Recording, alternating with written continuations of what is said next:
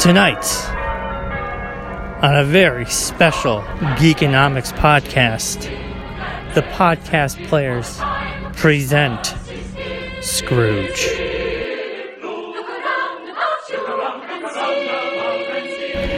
Starring Jonathan Francia, Bryon Kozaczka, Chris Mortensen, Kylee Warnock, Marc Warnock, and Jeremy Hutsell as Ebenezer McHutsell, in a special guest appearance by Bobby Kegler. Audio provided by James Kloter.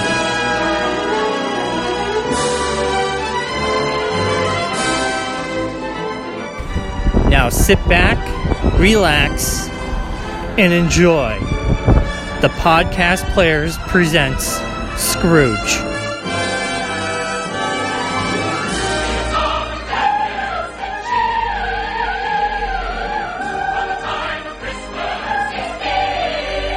All right. Are we all ready? Yes, sir. Hutsell, big show. Marc, big show. Bobby's got a question. Will it be a time to take a break? Yes. Page 49. Page Page 49, we're taking a We only break. have 49 pages to go. I'm ready. Go. There's 88 All right. pages. Okay, So there's we got 88 49. pages, so we picked a good spot. All right. My God. Shut up. It's a rolling start. Start. The Everyone rolling laughing. start. Yeah. All right. 3, 2.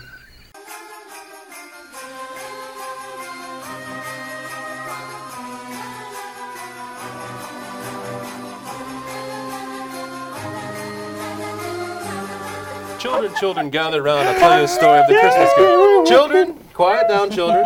Yay. It's time to hear the story of the Christmas Carol. Old Marley was dead as a doornail. This must be distinctly understood, or nothing wonderful can come of the story I'm going to retell you. So remember, Old Marley was dead as a doornail. The register of his burial was signed by Ebenezer McHutsell. And Ebenezer McHutsell's name was good on the London Exchange for anything he chose to put his name to. Now it was late afternoon on Christmas Eve in the year 1843. The exchange is packed with well-dressed businessmen who hurry up and down and count the money in their pockets. Buy, sell, up and down, And converse in groups and look at their watches and trifle thoughtfully with their great gold seals and so forth. Among their number is a fat man with monstrous chin who chats with a red-faced man with a something. He smells amazing. He is a great smelling The man. red-faced man with a pendulous excrescence. Patrick Stewart. Patrick Stewart's here. Also present is a man with a sharp and bitter face and as bald as Patrick Stewart, give or take a hair. This is Ebenezer McHutsell. Ebenezer McHutsell is bundling up his coat and heading for the exit when the fat man makes eye contact with him. Ah, Mr. Ebenezer McHutsell. How are you today, sir? Are you off home to keep Christmas? I am not in the habit of keeping Christmas. Why are you leaving so fucking early? Well, Christmas has a habit of keeping men from doing work. What can I say? Come on, it's the nature of things. The ants toil and grasshoppers sing and play. Mr. Ebenezer McHutsell. It ain't is what it is, and a grasshopper is what it is, and Christmas is a humbug. Good day to you, sir. The two men laugh at Ebenezer McHutsell as he exits the exchange. Moments later, on a massive stone steps just outside the exchange, a shivering, poorly dressed man sees Ebenezer McHutsell walking toward him. Ebenezer McHutsell pays him no heed and walks past. The man follows behind him and clutches at Ebenezer McHutsell's sleeve. The two men descend the steps together. Mr. Ebenezer McHutsell, sir. Who are you? Samuel Wilson. Oh yes. You owe me a little matter of 20-odd pounds, I believe. Well, if you want to pay it, come to my place of business. I do not conduct my affairs in the streets. I can't pay you, sir. I'm not surprised. Not unless you give me more time. Did I ask you for more time to lend me money? Oh, no, sir. Then why should I ask you for more time to pay it back? I can't take my wife to the prison. Then leave her behind. Why should she go to a debtor's prison anyways? She didn't borrow the 20 pounds. Oh. You did. What has your wife got to do with it? For that matter, what have I got to do with it? Good afternoon to you. What's love got to do? I knew that was coming. Are you reading that part? Yes, I'm waiting for a lull in Bryan's laughter. He'd choke on his marshmallows. Ebenezer McHutsell tries to walk off, but the man clutches at his sleeve. But Mr. Ebenezer McHutsell, it's Christmas! Ebenezer McHutsell shakes the man off. Christmas has even less to do with it, my dear sir, than your wife has, or I for that matter. You still owe me 20 pounds that you're not in any position to repay.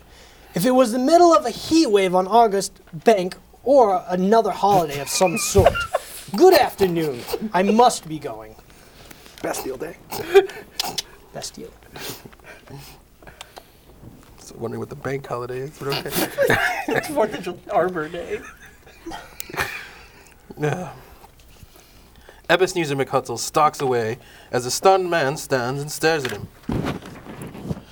Outside Ebenezer McHutsell's counting house, cold, bleak, biting weather, people in the street go whizzing up and down, beating their hands upon their breasts, and stamping their feet up and upon the pavement stones to warm them. The city clock strikes 3, but it's quite dark already. Candles flare in the windows of the neighboring offices, like ruddy smears upon the palpable brown air.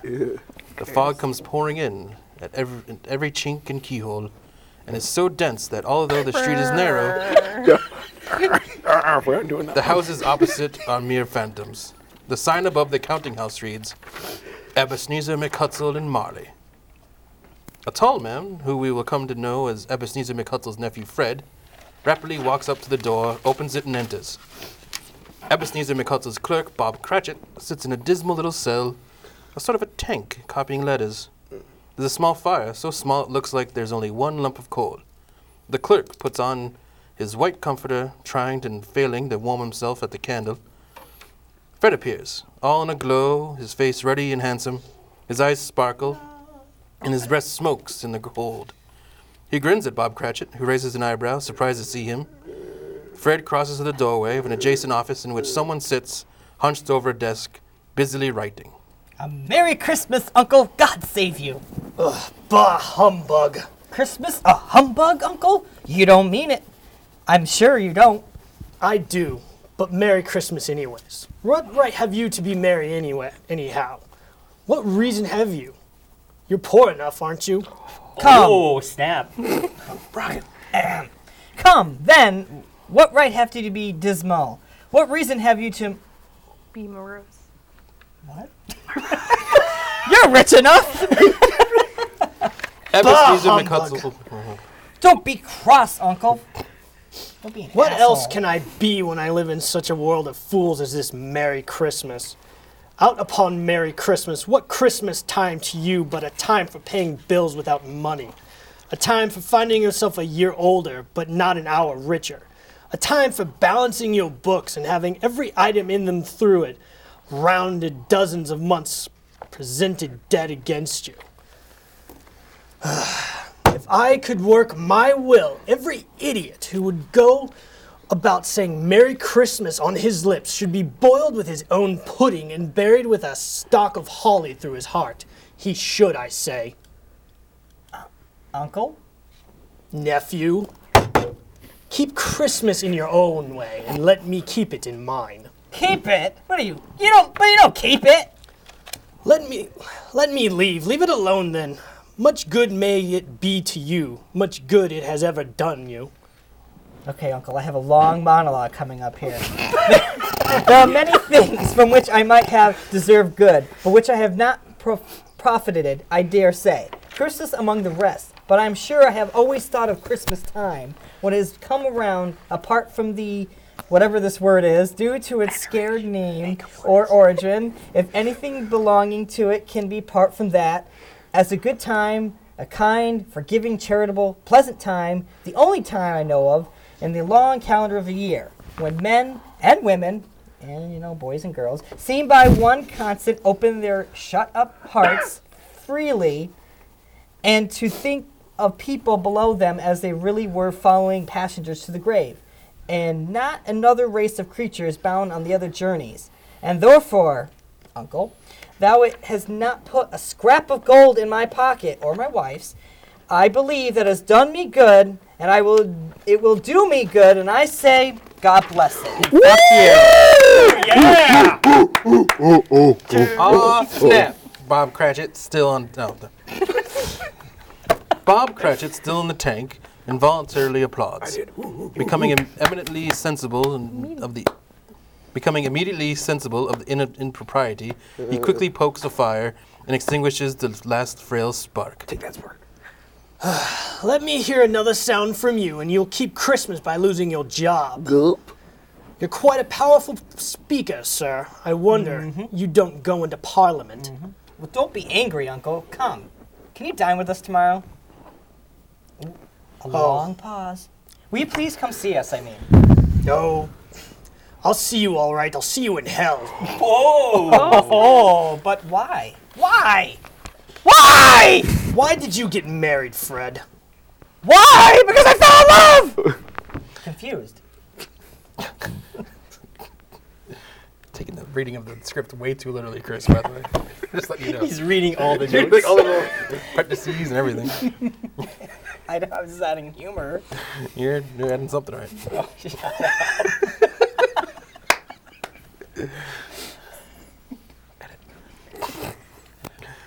Ebenezer McHutsell looks at him as if falling in love was the only thing in the world.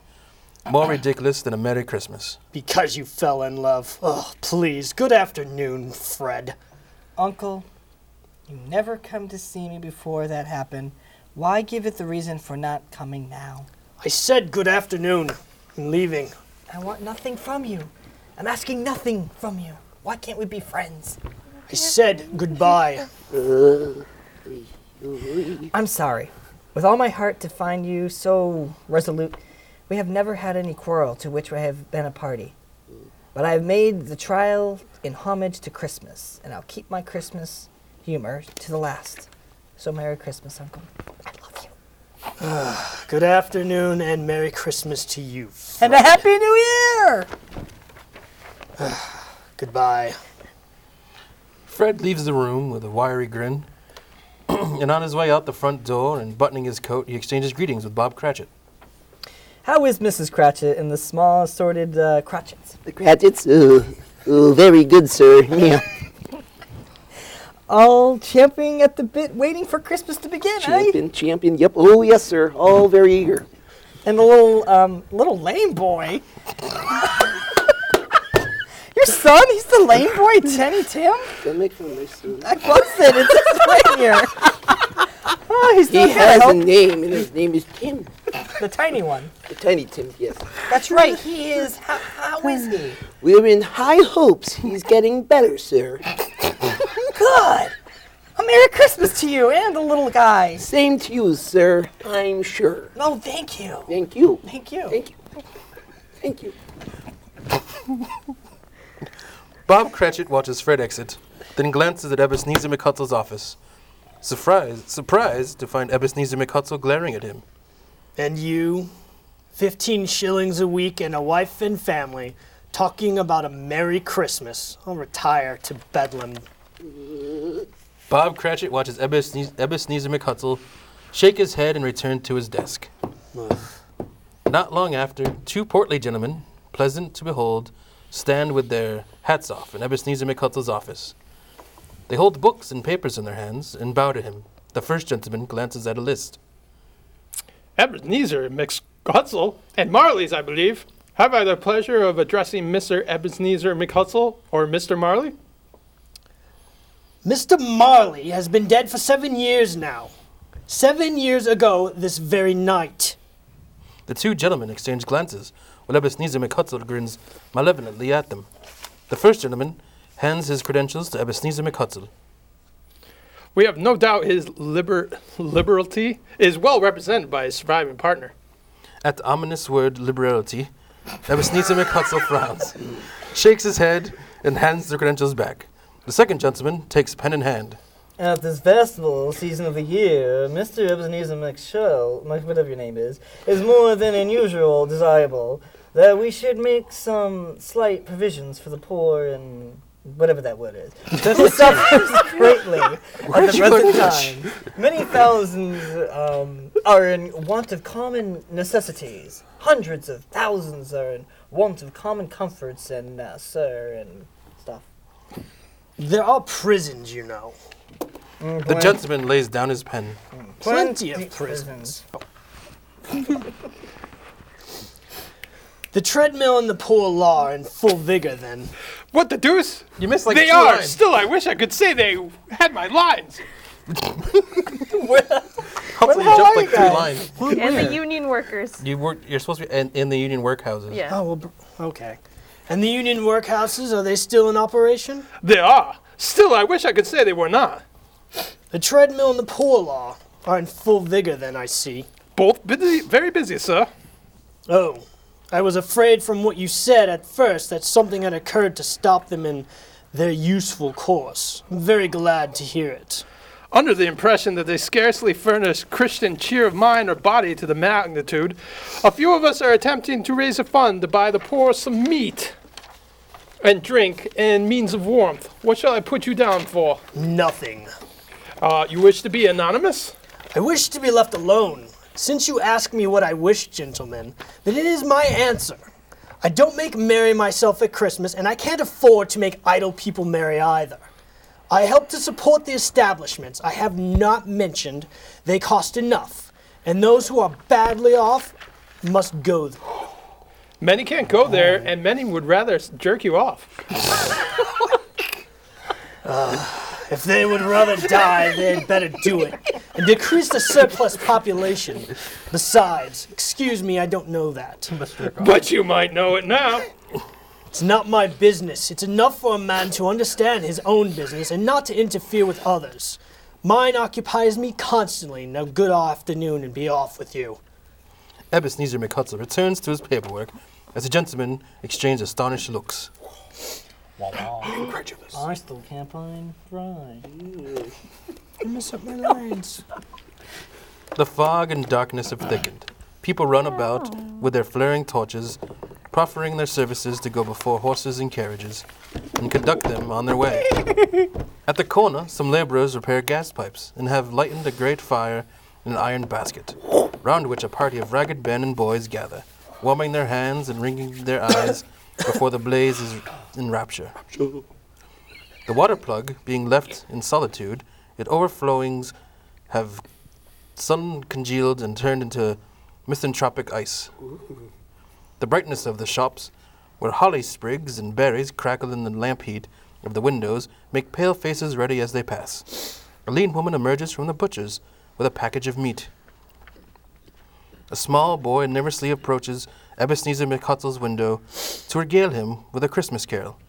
But as the first sound of God bless you, merry gentlemen, may nothing you dismay, Ebenezer McHutsell seizes a ruler with such energy of action that the singer flees in terror. The moment the boy has fled, Ebenezer McHutsell's threatening countenance relaxes and he grins, rather pleased with himself.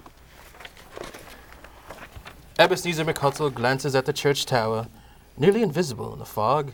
As it strikes the tower, the tremulous vibrations afterwards, as if its teeth were chattering in its frozen head. Time to shut up the counting house. With an ill will, Ebenezer McHutsell dismounts from his stool and nods at Bob Cratchit, who instantly sniffs his candle out and puts on his hat. I suppose you'll want all day tomorrow? If quite convenient, sir. It's not convenient, and it's not fair. If I was to stop half a crown for it, you'd think yourself ill-used. I'll be bound. Bob Cratchit smiles faintly. And yet, you don't think me ill-used when I pay a day's wages for no work. It's only once a year, Mr. Ebenezer McHutsell. A poor excuse for picking a man's pocket every 25th of December. Ebenezer McHutsell buttons his great coat to the chin. But I suppose you must have the whole day. Be here all the earlier the next. Oh, I will. I promise. Ebenezer McHutsell walks out into the street with a growl. Bob Cratchit closes the office in a twinkling.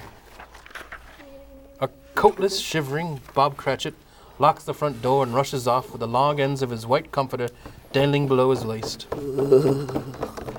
Ebenezer McHutsell eats a melancholy dinner at a melancholy tavern. The newspapers he has just read lie in a stack on his table. He studies his banker's book.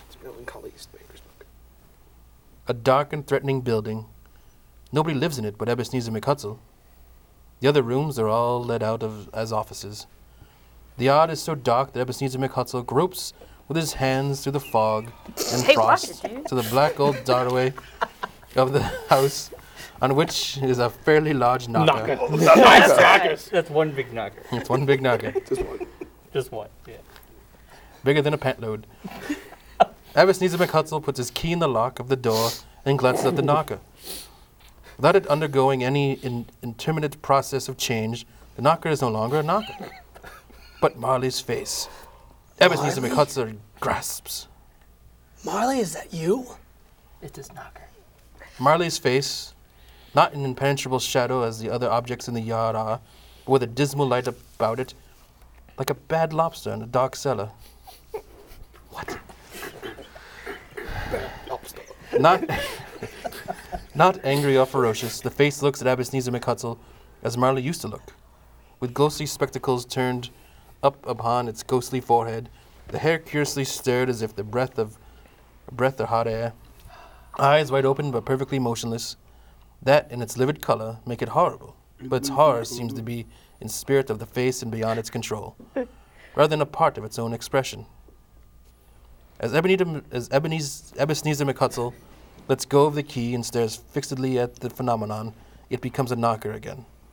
Started, Ebenezer McHutsell puts his hand upon the key, turns it sturdily, walks in, and lights his candle. As he enters the hall, Ebenezer McHutsell pauses to look cautiously behind the door, as if he half expects to see Marley's pigtail sticking out into the hall. But there's nothing on the back of the door, except the screws and nuts that hold the knocker on. Ebenezer McHutsell closes the door with a bang. The sound echoes through the house like the thunder. He fastens the door, walks across the hall and up the stairs, slowly trimming his candle as he goes. Up a grand flight of stairs, very wide, very dark, Ebenezer McHutsell peers up into the darkness, and for a moment he thinks he sees something that looks like a hearse going on before him in the gloom. He passes, blinks, shakes his head, and continues, muttering to himself.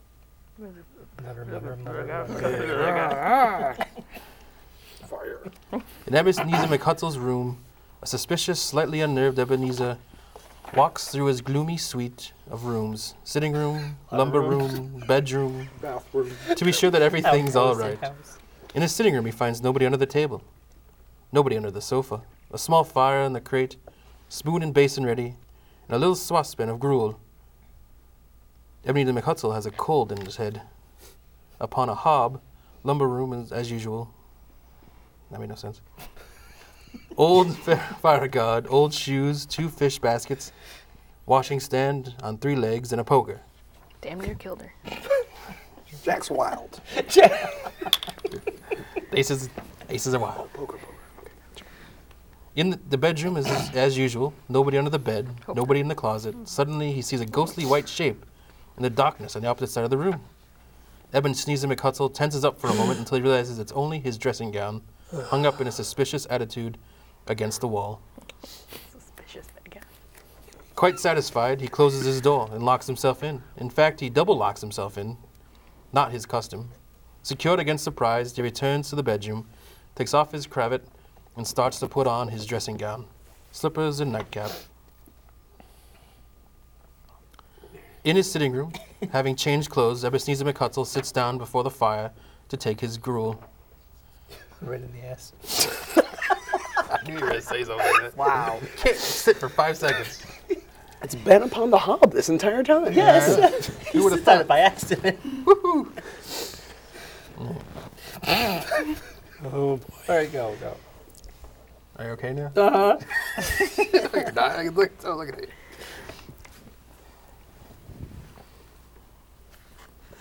I'm waiting for him to pop again. I know he's going to start laughing again. Just go.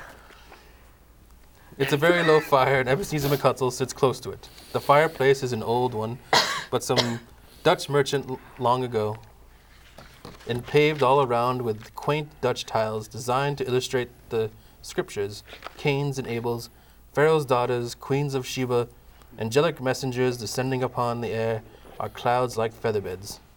Abraham's, Balthazar's, apostles putting off to sea in butter boats, hundreds of figures.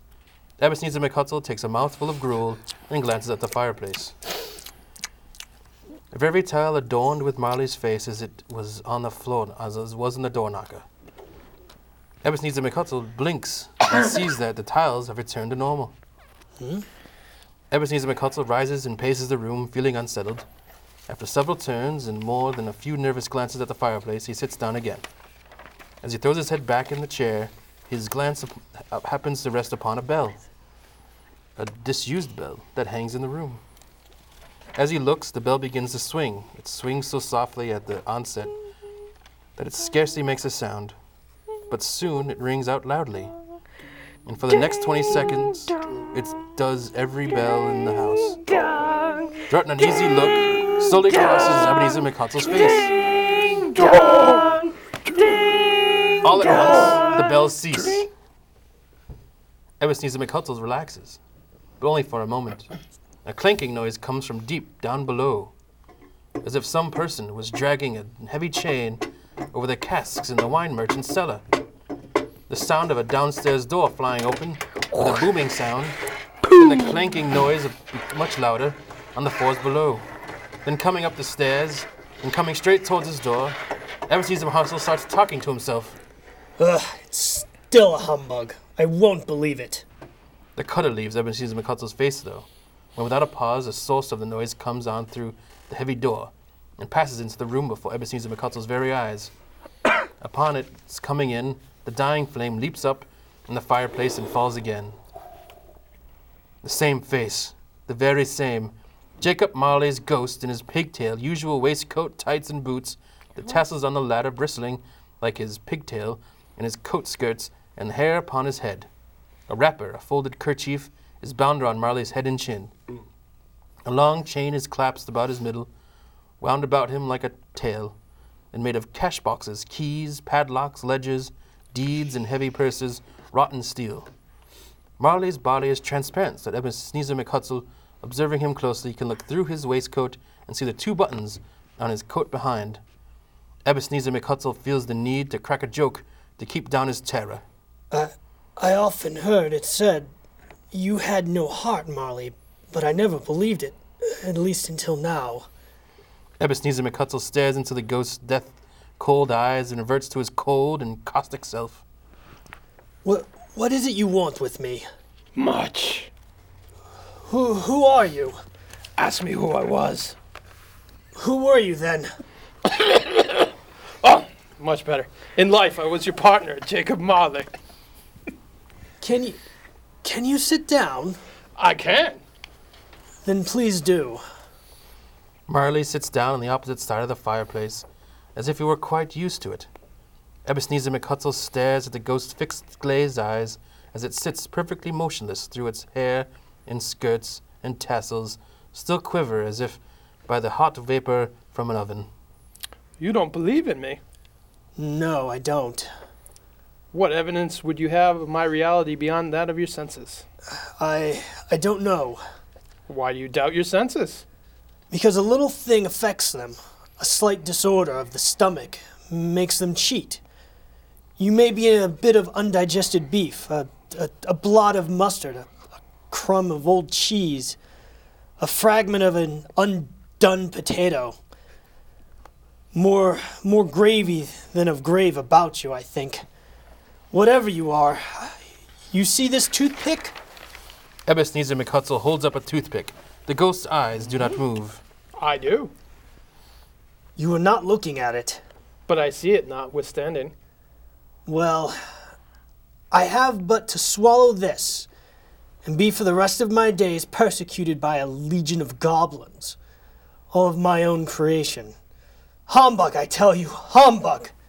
At this, the spirit rises, a frightful cry, and shakes its chains with such a dismal and appalling noise that Ebenezer McHutsell holds on tight to his chair to save himself from falling in a swoon. Marley starts taking off the bandage around his head as if it were too warm to wear indoors. When Marley's lower jaw drops down to his breast, Ebenezer McHutsell falls to his knees and claps his hands before his face. Mercy, dreadful apparition, what do you want with me? Man of worldly mind, do you believe in me or not? I do. I must, but why do spirits talk with earth and with me? What do they come for? I walk in the earth, not talk with it. It is required of every man that the spirit within him shall walk among those his fellow men and travel far and wide. And if that spirit goes not forth in life, it is condemned to do so after death. It is doomed to wander this world. Oh, woe is me, and witness what it cannot share, but might have shared on earth and turned to happiness. Again, Marley raises a cry and shakes his chain and wrings his shadowy hands. You're angry. Tell me why. I wear the chain I forged in life. I made it link by link, yard by yard. I girded it on my own free will, and my own free will I wore it. Is it a pattern strange to you? Ebenezer McHutsell trembles more and more. Or would you know the weight and length of the strong coil you bear yourself? It was full as heavy and as long as 7 Christmases ago. You've labored on it since. It is a ponderous chain. Ebenezer McHutsell glances around him on the floor in expectation of finding himself surrounded by some 50 or 60 fathoms of iron cable, but he sees nothing. Jacob, old Jacob Marley, tell me more. Please, speak comfort to me. I have none to give. It comes from other regions, Ebenezer McHutsell, and it is convened by other ministers to other kinds of men. Nor can I tell you what I would. A very little more is all permitted to me. I cannot rest, I cannot stay, I cannot linger anywhere. My spirit never walked beyond our counting house, mark me. And in life, my spirit never roved beyond the narrow limits of our money-changing hole, and where its journeys lie before me. You must have been very slow about it, Jacob. Slow? 7 years dead and traveling all the time. The whole time, no rest, no peace, incessant torture of remorse. You travel fast? On the wings of wind. On the You- wings of love. You might have gotten over a great quantity of ground in 7 years. Marley screams another cry and cranks his chains hideously. O captive bound and double ironed, not to know the ages of incessant labor by immortal creatures, for this earth must pass into eternity before the good of which is susceptible is all developed.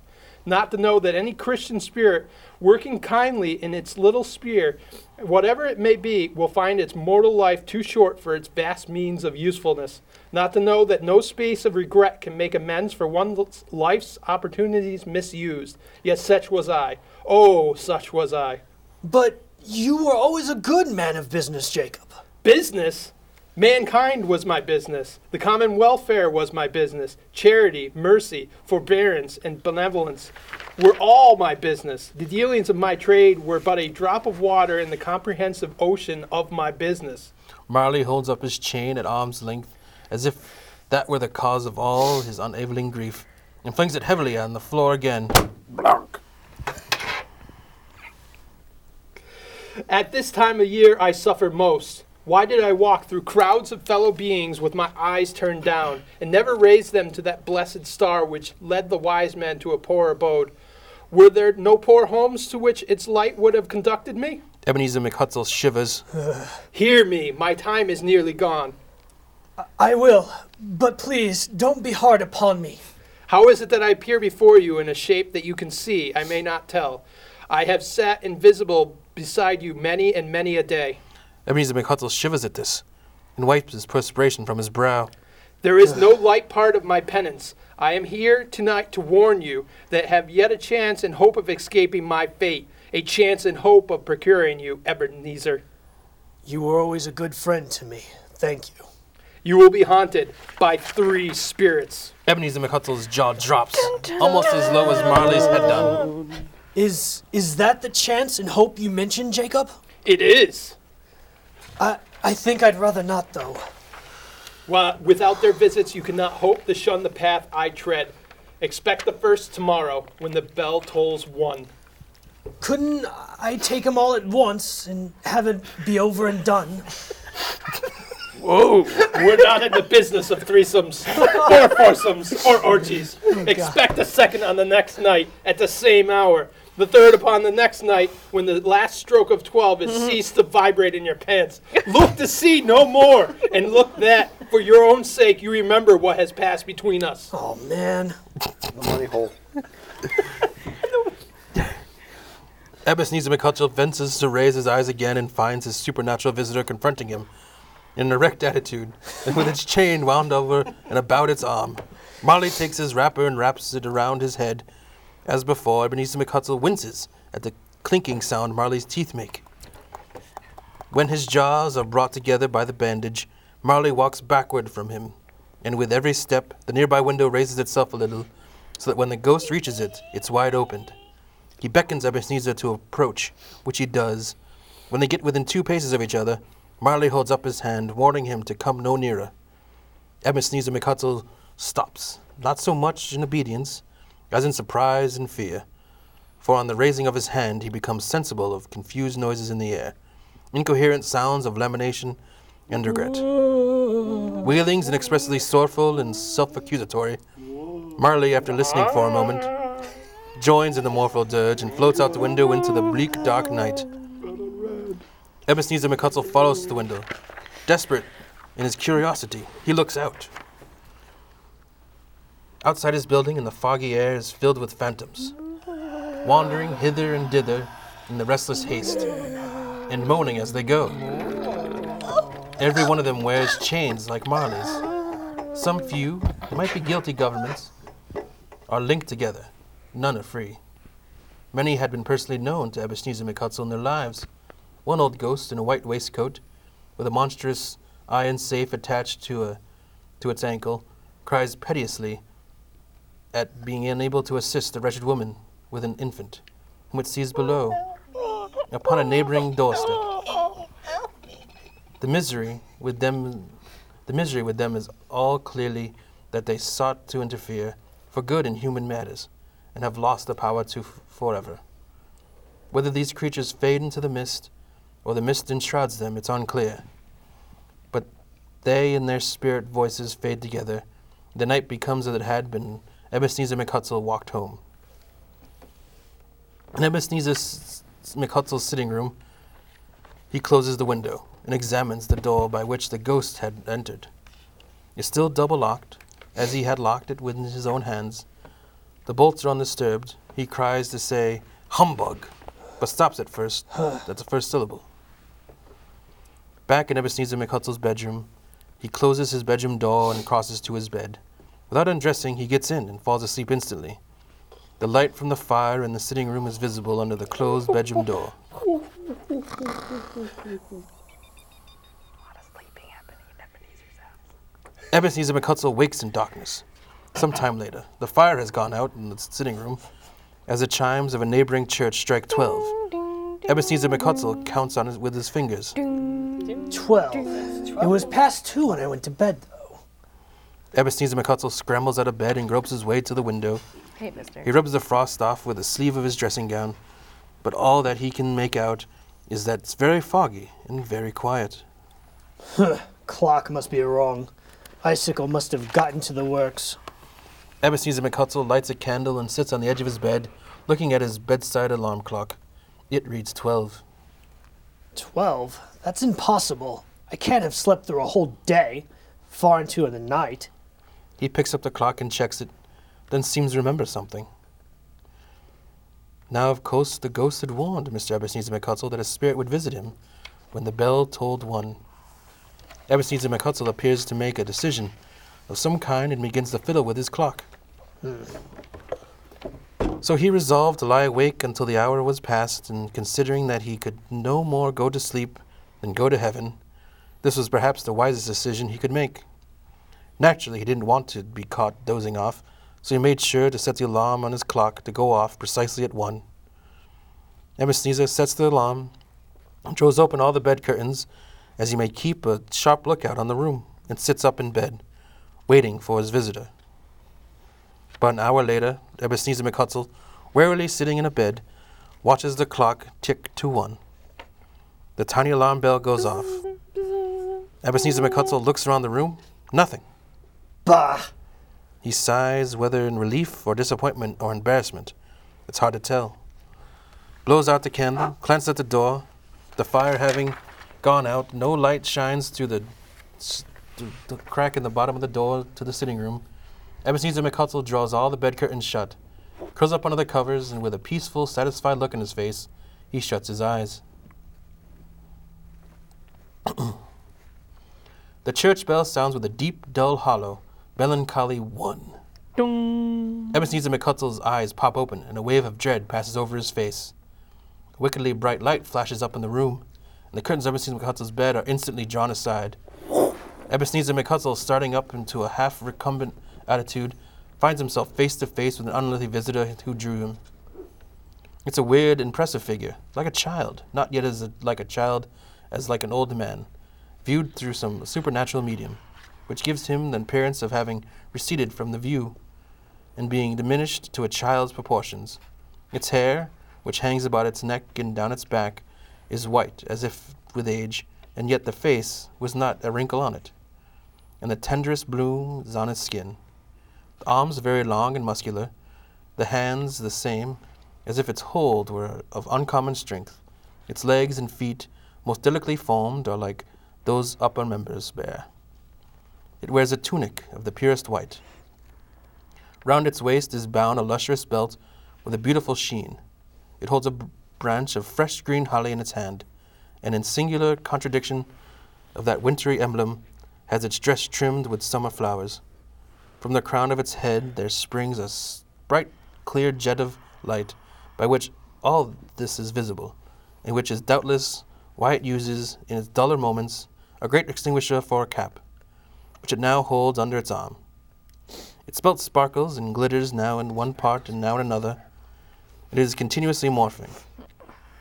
What is light one instant, at another time is dark, so the figure itself fluctuates in its distinctness, being now a thing with one arm, now with one leg, now with 20 legs, now a pair of legs without a head, now a head without a body, of which dissolving parts no outline is visible, and the dense gloom wherein they melt away and then reform, distinct and clear as ever. Are you the spirit, sir, whose coming was foretold to me? Can you just hear the narrator? Yes, I am. The voice is soft and gentle, singularly low, as if instead of being so close beside Ebenezer McHutsell, it's at a distance. Who are you? What are you? I am the ghost of Christmas past. Long past? No, your past. Ebenezer McHutsell winces and blinks at the light coming from the ghost's crown. I wonder if you might, put on a hat, please. What? What would you soon put up? With whirly hands, the lights I give, it's not enough that you are one of those who passions made this gap and forced me through whose trance of years to wear it low upon my brow. I didn't mean to offend. What business brings you here? Your welfare. Well, I'm much obliged, but I wonder if a good night's sleep wouldn't be more conducive to that end. Your Reclamation. take heed.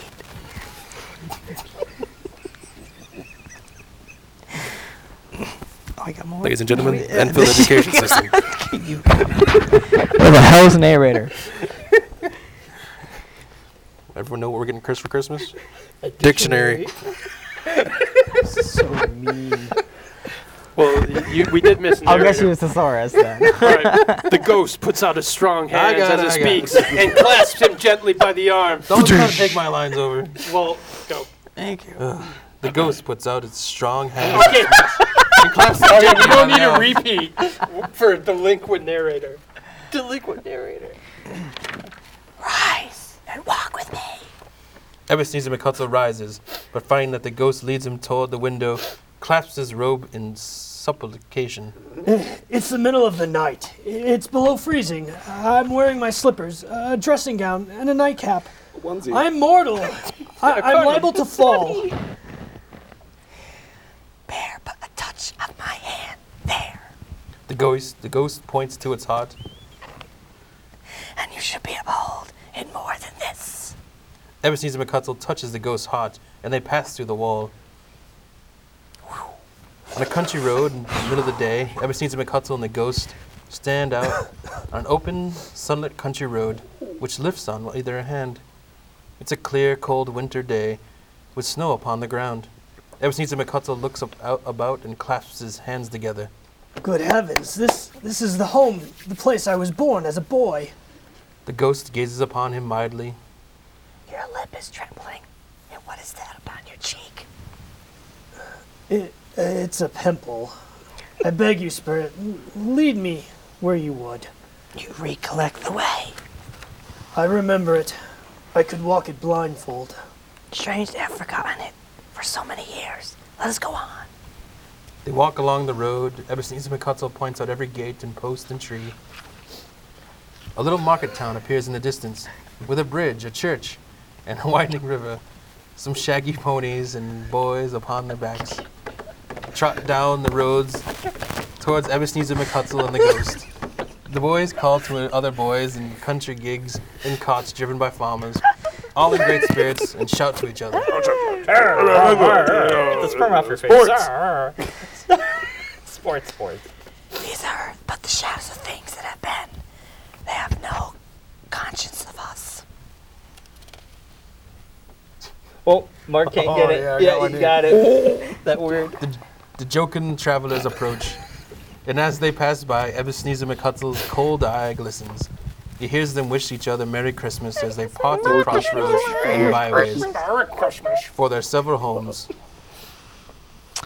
The school is not quite deserted. A solitary child, neglected by his friends, is left there still. I know it.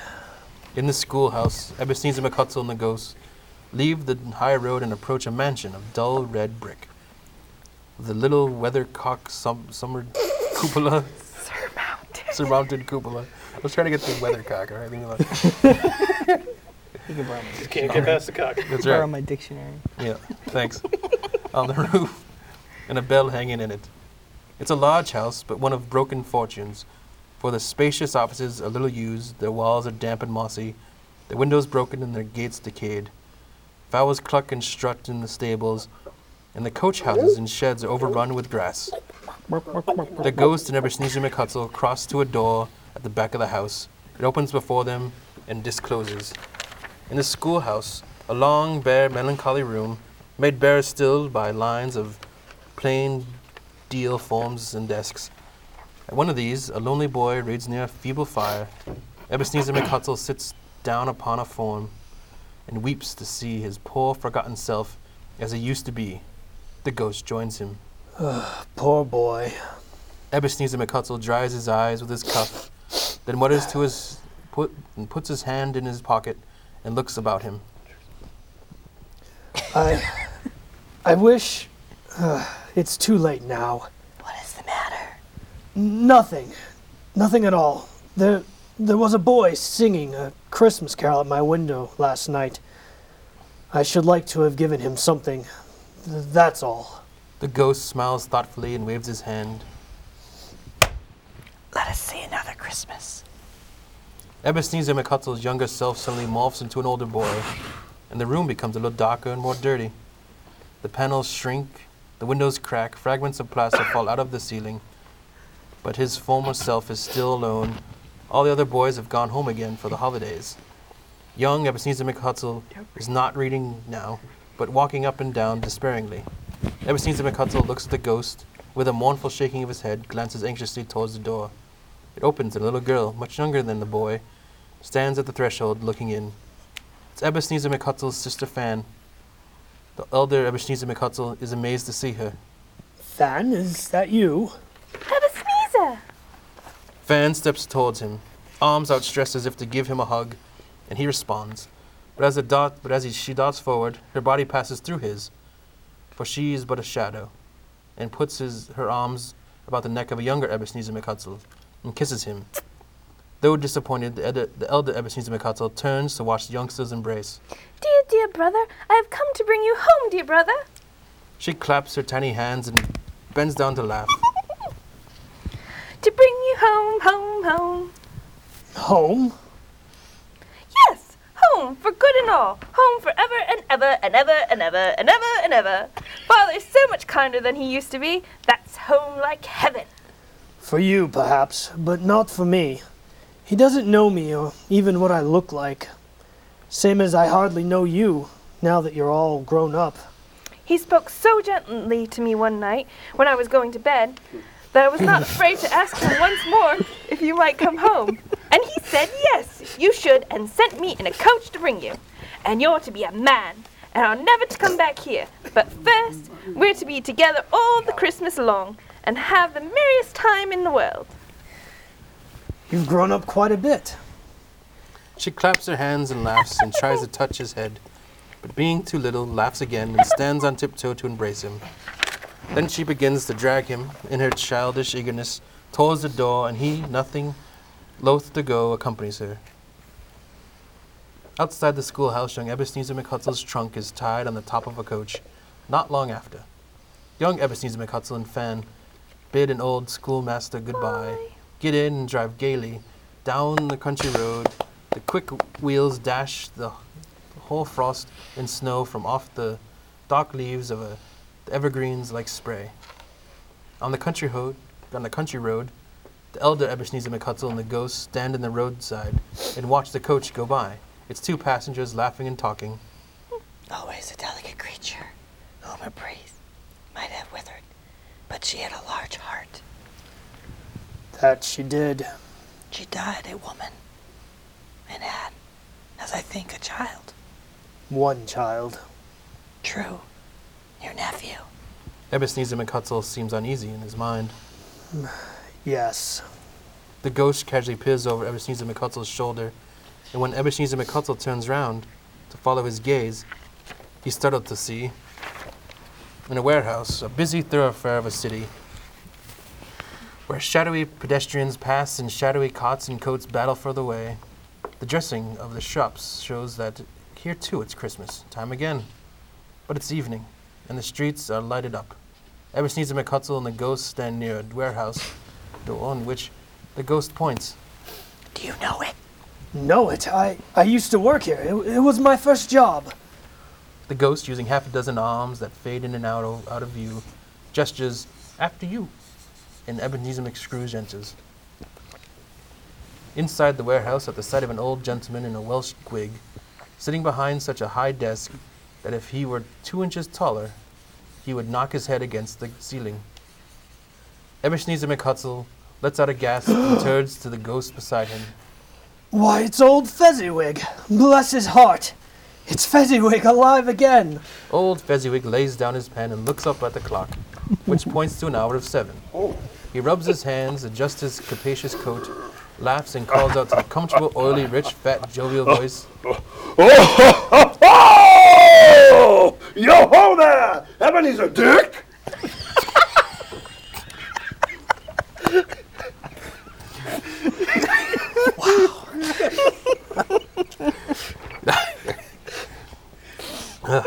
Immediately, Ebenezer looks at his younger self, now a grown man, comes briskly and accompanied by a fellow apprentice, Dick. Dick Wilkins, to be for sure. Bless me, yes, there he is. He was very much attached to me, a good friend. Oh, poor Dick. Yo, my boys! No more work tonight. Christmas Eve, Dick! Christmas! Ebenezer! Let's have the shutters up before a man can say, Jackie McJack Robinson. Dick and Ebenezer charge into the street with the shutters. 1, 2, 3, have them up in their places. 4, 5, 6, bury them and pin them. 6, 7, 8, 9, Hurry up. and come back before count to 12. Panting like racehorses, Fezziwig skips down from the high desk with wonderful agility. Ooh, agility. Hi-ho, clear the way, my lads, and let's have lots of rooms up here. Hit-ho, Dick. Cheer up. Ebenezer.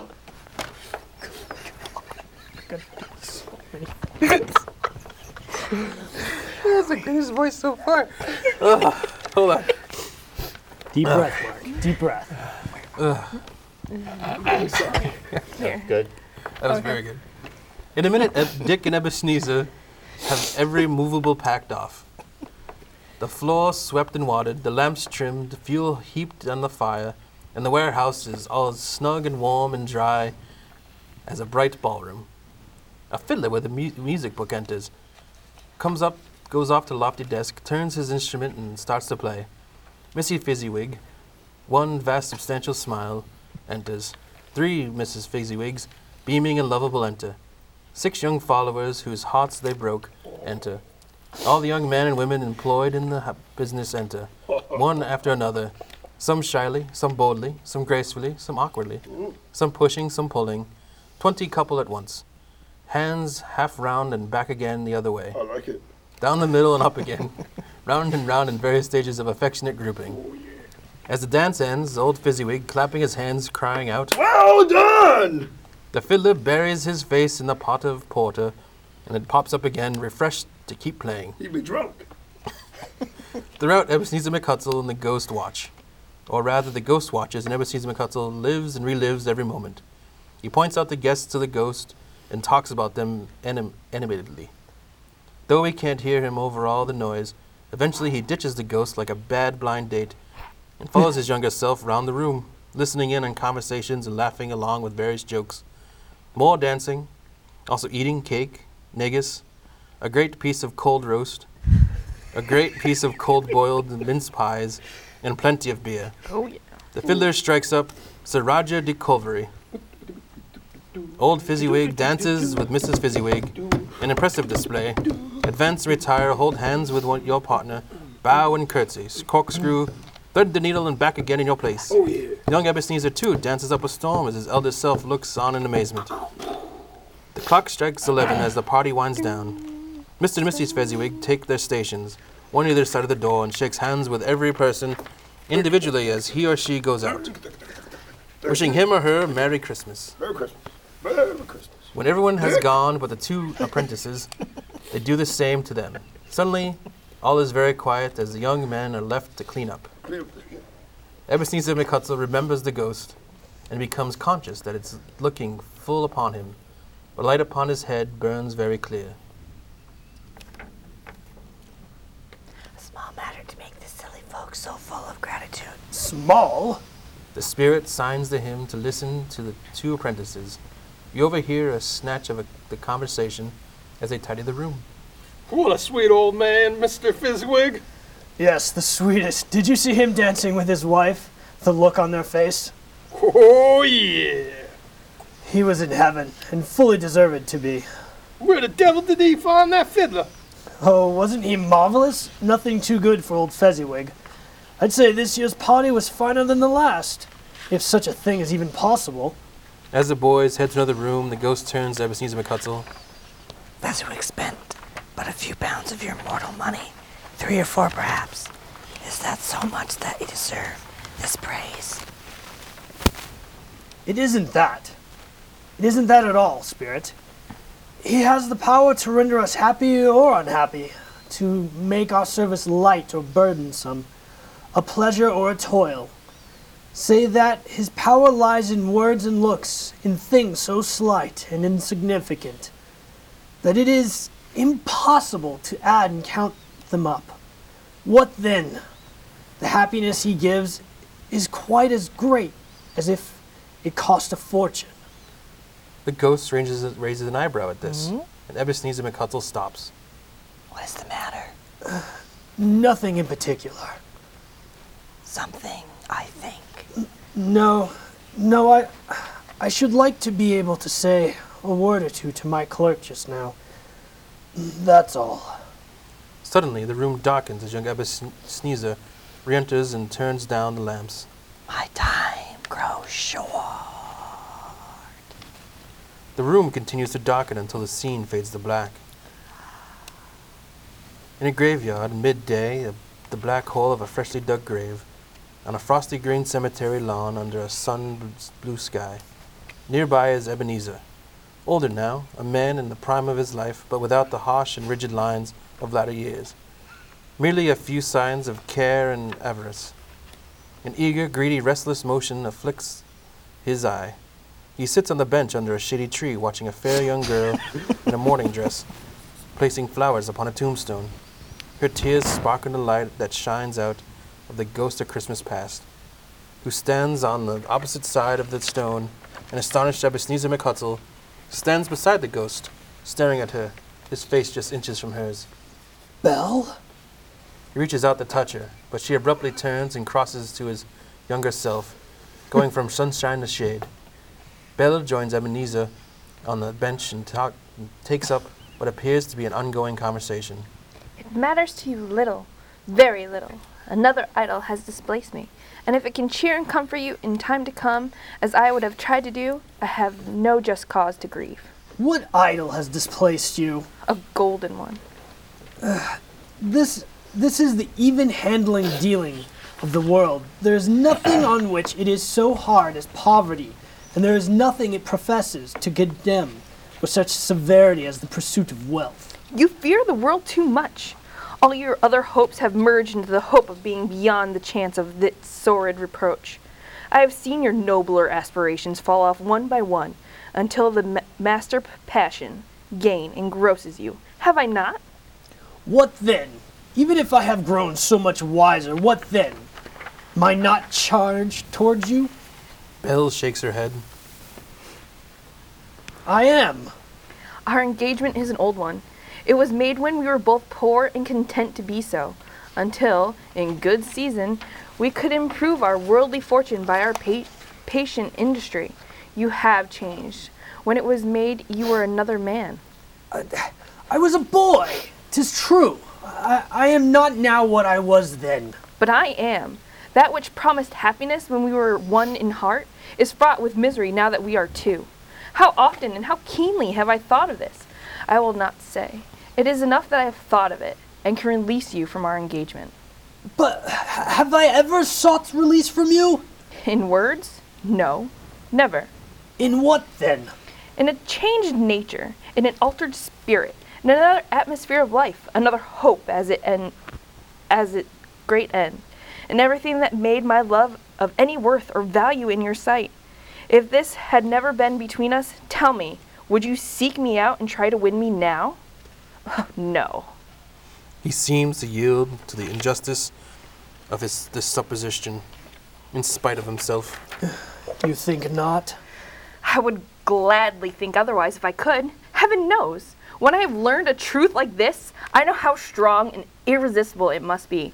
But if you were free today, tomorrow, yesterday, can I even believe that you would choose a dowerless girl?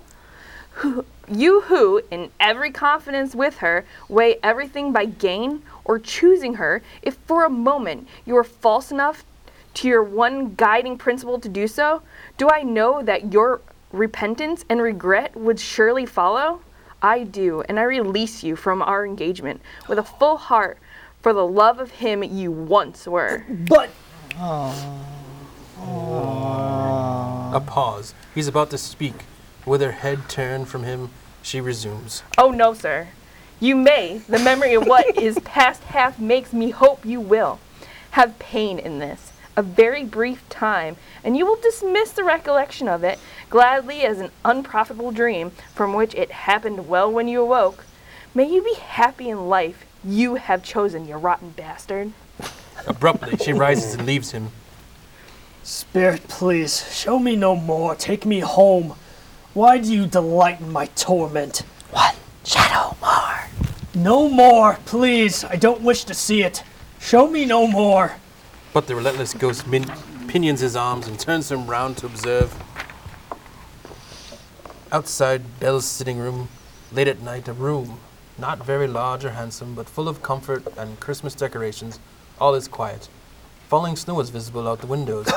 Near the fireplace sits a beautiful young girl, nearly identical to Belle. Belle herself, now a comely matron, is also by the fire, sitting opposite her daughter. Ebenezer McHutsell gazes upon them in awe, particularly the daughter. I suspect it must have staggered Mr. Ebenezer McHutsell to see these women, especially the younger one, because he had played his cards differently. Women such as she might well have called him father, and been like a springtime for him in the haggard winter of his life. Of course, he might well have had more than one child. Nearly a dozen children explode into the room, make a tumultuous noise, but no one seems to care. On the contrary, the mother and daughter laugh heartily and enjoy it very much. The latter mingles with them and gets clobbered ruthlessly. They stream around the startled Ebenezer McHutsell, running, jumping, and playing the animorous energy. Oh, what would not have given to be one of those children, though I never could have been so rude. No, I wouldn't for the wealth of all the world have behaved so wildly. God bless my soul. Upon a knocking at the door, the children stampede immediately, in the center of a flushed and boisterous group, just in time to greet their father, who comes home laden with Christmas toys and presents. Shouting and struggling, the kids swarm their father, scaling him with chairs for ladders, to dive into his pockets, to spoil him of brown paper parcels, hold on tight to his cravat, hug him around the neck, pummel his back, and kick his legs in irrepressible affection. They shout with wonder and delight at each package they receive. Belle has risen from a chair to watch the proceedings and happens to stand next to Ebenezer McHutsell, who watches her and her family closely, no doubt pondering what might have been. Inside Belle's sitting room later that evening, gift wrapping litters the floor. The children have gone to bed and all is quiet. Ebenezer McHutsell and his ghost look at him as Belle's husband, having his eldest daughter leaning fondly on him, sits down with her and her mother at the fireside. The husband turns to his wife with a smile. Belle, I saw an old friend of yours this afternoon. Who was it? Yes. How can I? I don't know. Ebenezer McHutsell. Ebenezer McHutsell it was. Oh, snap. I passed his office window, and as it was not shut up, he had a candle inside. I couldn't help but singing. God. I'm all choked up. His heart lies upon the point of death, and I'm laughing at you about it. I hear, and he sat alone, quite alone in the world, I do believe. That's the funniest thing I've heard all night. Ebenezer McHutsell, sitting beside the ghost on the far side of the room, shuts his eyes and shakes his head. Spirit, please, remove me from this place. I told you these were shadows of things that have been, that they are what they are. Do not blame me. I can't take it anymore. I can't bear it. Ebenezer McHutsell turns upon the ghost and sees that it looks at him with an oddly morphing face, in which there momentarily appears fragments of all the faces it has shown him. His younger selves, Fan, the Fezziwigs, Dick Wilkins, Belle, etc. Terrified, Ebenezer McHutsell physically attacks the ghost. Leave me alone. Take me back. Hunt me no more. The ghost offers no visible resistance of its own, but remains undisturbed by Ebenezer McHutsell's attack. The light from his head burns high and bright. Ebenezer McHutsell seizes the extinguisher cap from under its arm and presses it down upon the ghost's head. The ghost seems to shrink beneath it, so that the extinguisher covers its whole form. Even though Ebenezer McHutsell presses it down with all of his force, he can't hide the light, which streams from under it. In an unbroken flood upon the ground, in a last great effort, he throws the whole of his body atop the cap, and the lights go out. Blackness. Inside Ebenezer McHutsell's bedroom, the room is dark. No light shines under the bedroom door from the sitting room.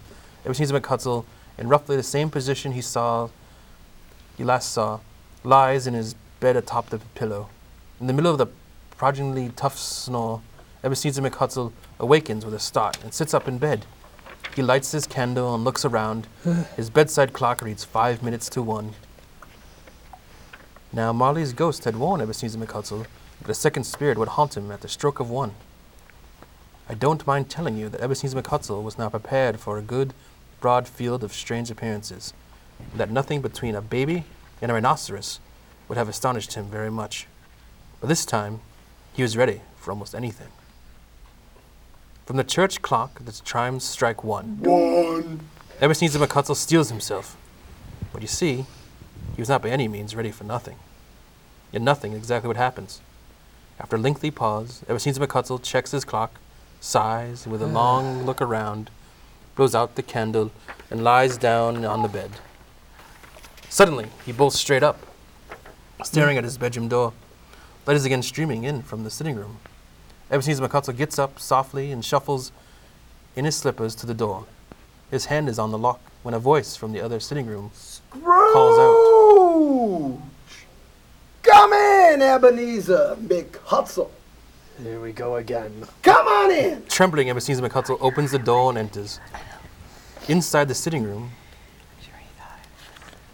it is his own room, but it's undergone a transformation. The walls and ceiling are so hung with living green that it looks a perfect grove, I changed some stuff. from every pot of which bright gleaming berries glisten. Crisp leaves of holly, mistletoe, and ivy reflect the light like so many little mirrors, and a mighty blaze roars in the fireplace. You want some Funyuns? Heaping up on the floor to form a kind of throne are turkeys, geese, game, poultry, prawn, great joints of meat, sucking pigs, long wreaths of sausages, mince pies, plum puddings, barrels of oysters, red-hot chestnuts, cherry-cheeked apples, juicy oranges, luscious pears, Dude, I've been immense cooking for 12th years. cakes, and seething bowls of punch that make the chamber dim with their delicious steam. In easy state upon this couch, there sits a jolly giant, glorious to see, who carries a glowing torch, in shape not unlike Plenty's horn. And he holds it high up to shed in its light on Ebenezer McHutsell as he comes peeping around the door. I see you peeping. Come on in. Come on in and know me better, man. Ebenezer McHutsell enters timidly. Come on. The spirit's eyes are clear and kind, but Ebenezer McHutsell does not look at them. I am the ghost of Christmas present. Look upon me! Ebenezer McHutsell does so. The ghost wears a simple green robe, or mantle, bordered with white fur, hanging so loosely on the figure that its capacious breast is bare, Oh, yeah. as if disdaining to be warded or concealed by any artifice. Its feet, observable beneath the ample folds of the garment, are also bare, I did some wrestling. and on its head it wears no other covering than a holly wreath, set here and there with shining icicles. Its ice-brown curls are long and free as its genial face, its sparkling eye, its open hand, its cheery voice, its unconstrained demeanor, and its joyful air. Girdled round in its middle is an antique scabbard, but with no sword in it, and the ancient sheath is eaten up with rust. I see you staring at my sheath there. I lost my sword. We'll get to that later. But the thing is here, have you ever seen something like me before, dude? Never. You never will. Have you never walked forth with my elder brothers, born in these later years? No, I don't think I have. I'm afraid I have not. Have you many brothers, Spirit? Let me get my book here. Hold on. Approximately 1842. That's quite a tremendous family to provide for. We rob shit. The ghost of Christmas present smiles and rises. Spirit, conduct me where you will. I went forth last night on compulsion, and I learnt a lesson, which is working now, tonight. If you have aught to teach me, then by all means let me proffer by it. I'm going to teach you. You ready? You ready? All right. Touch my robe. Seriously. Right there. No. See that button? Give it a squeeze. I'm not sure about No, this. touch my button. Just touch the rope, baby. All right. All right, ready?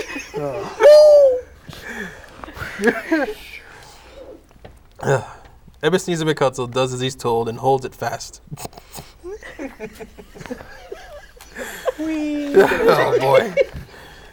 I saw that one coming. The fan fiction Yeah, territory. it's a 50 Shades of Grey, that Christmas Carol or something. 50 Shades of the Christmas Carol.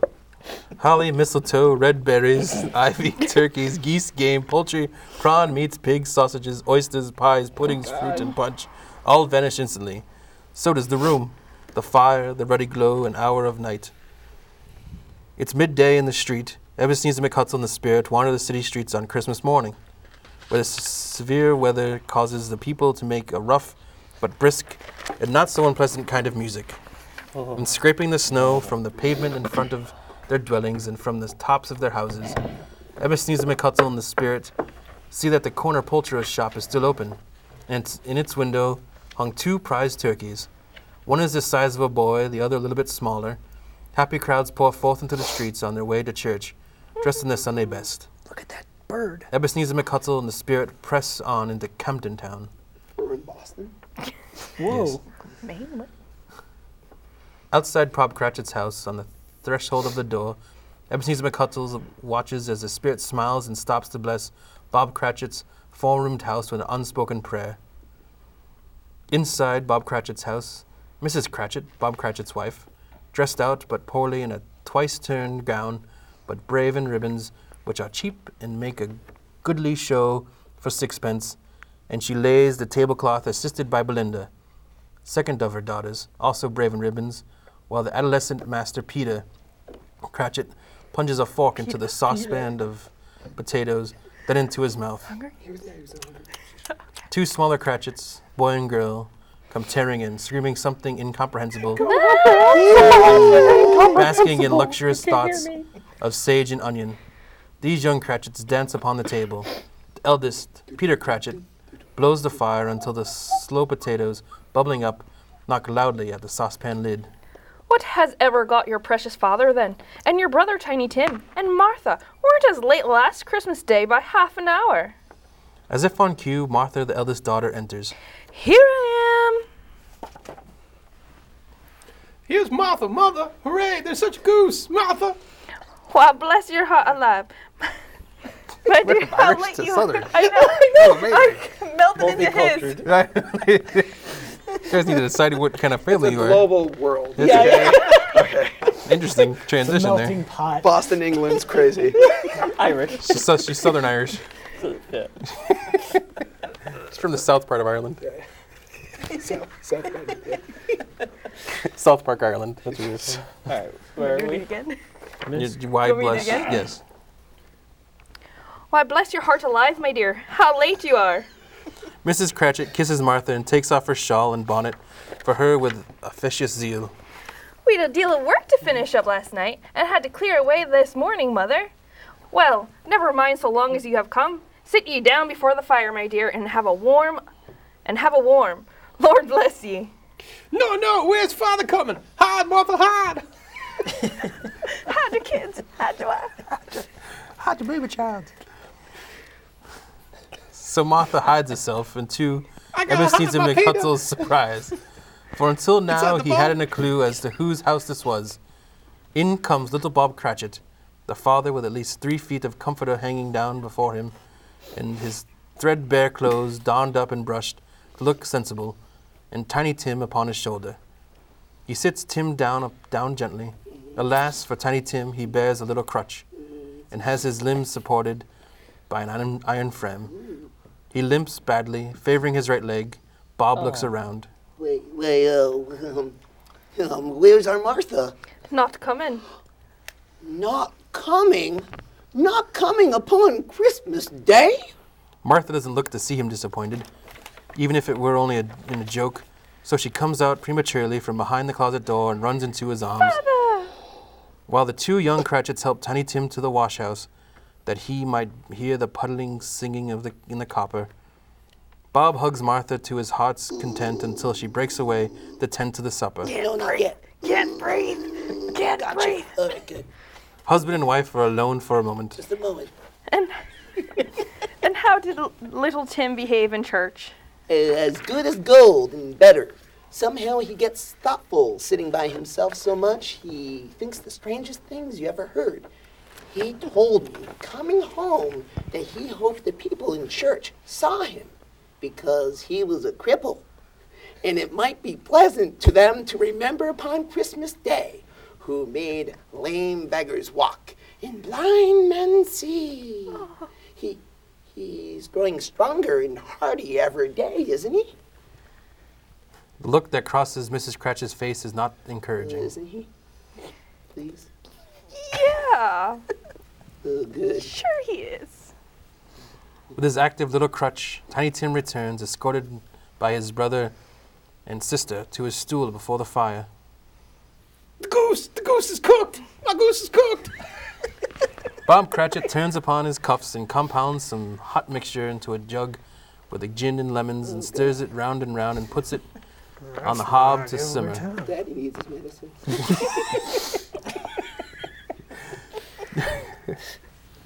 Peter and the two ubiquitous young Cratchits fetch the goose and carry it to the table. Mrs. Cratchit pours the gravy, hissing hot.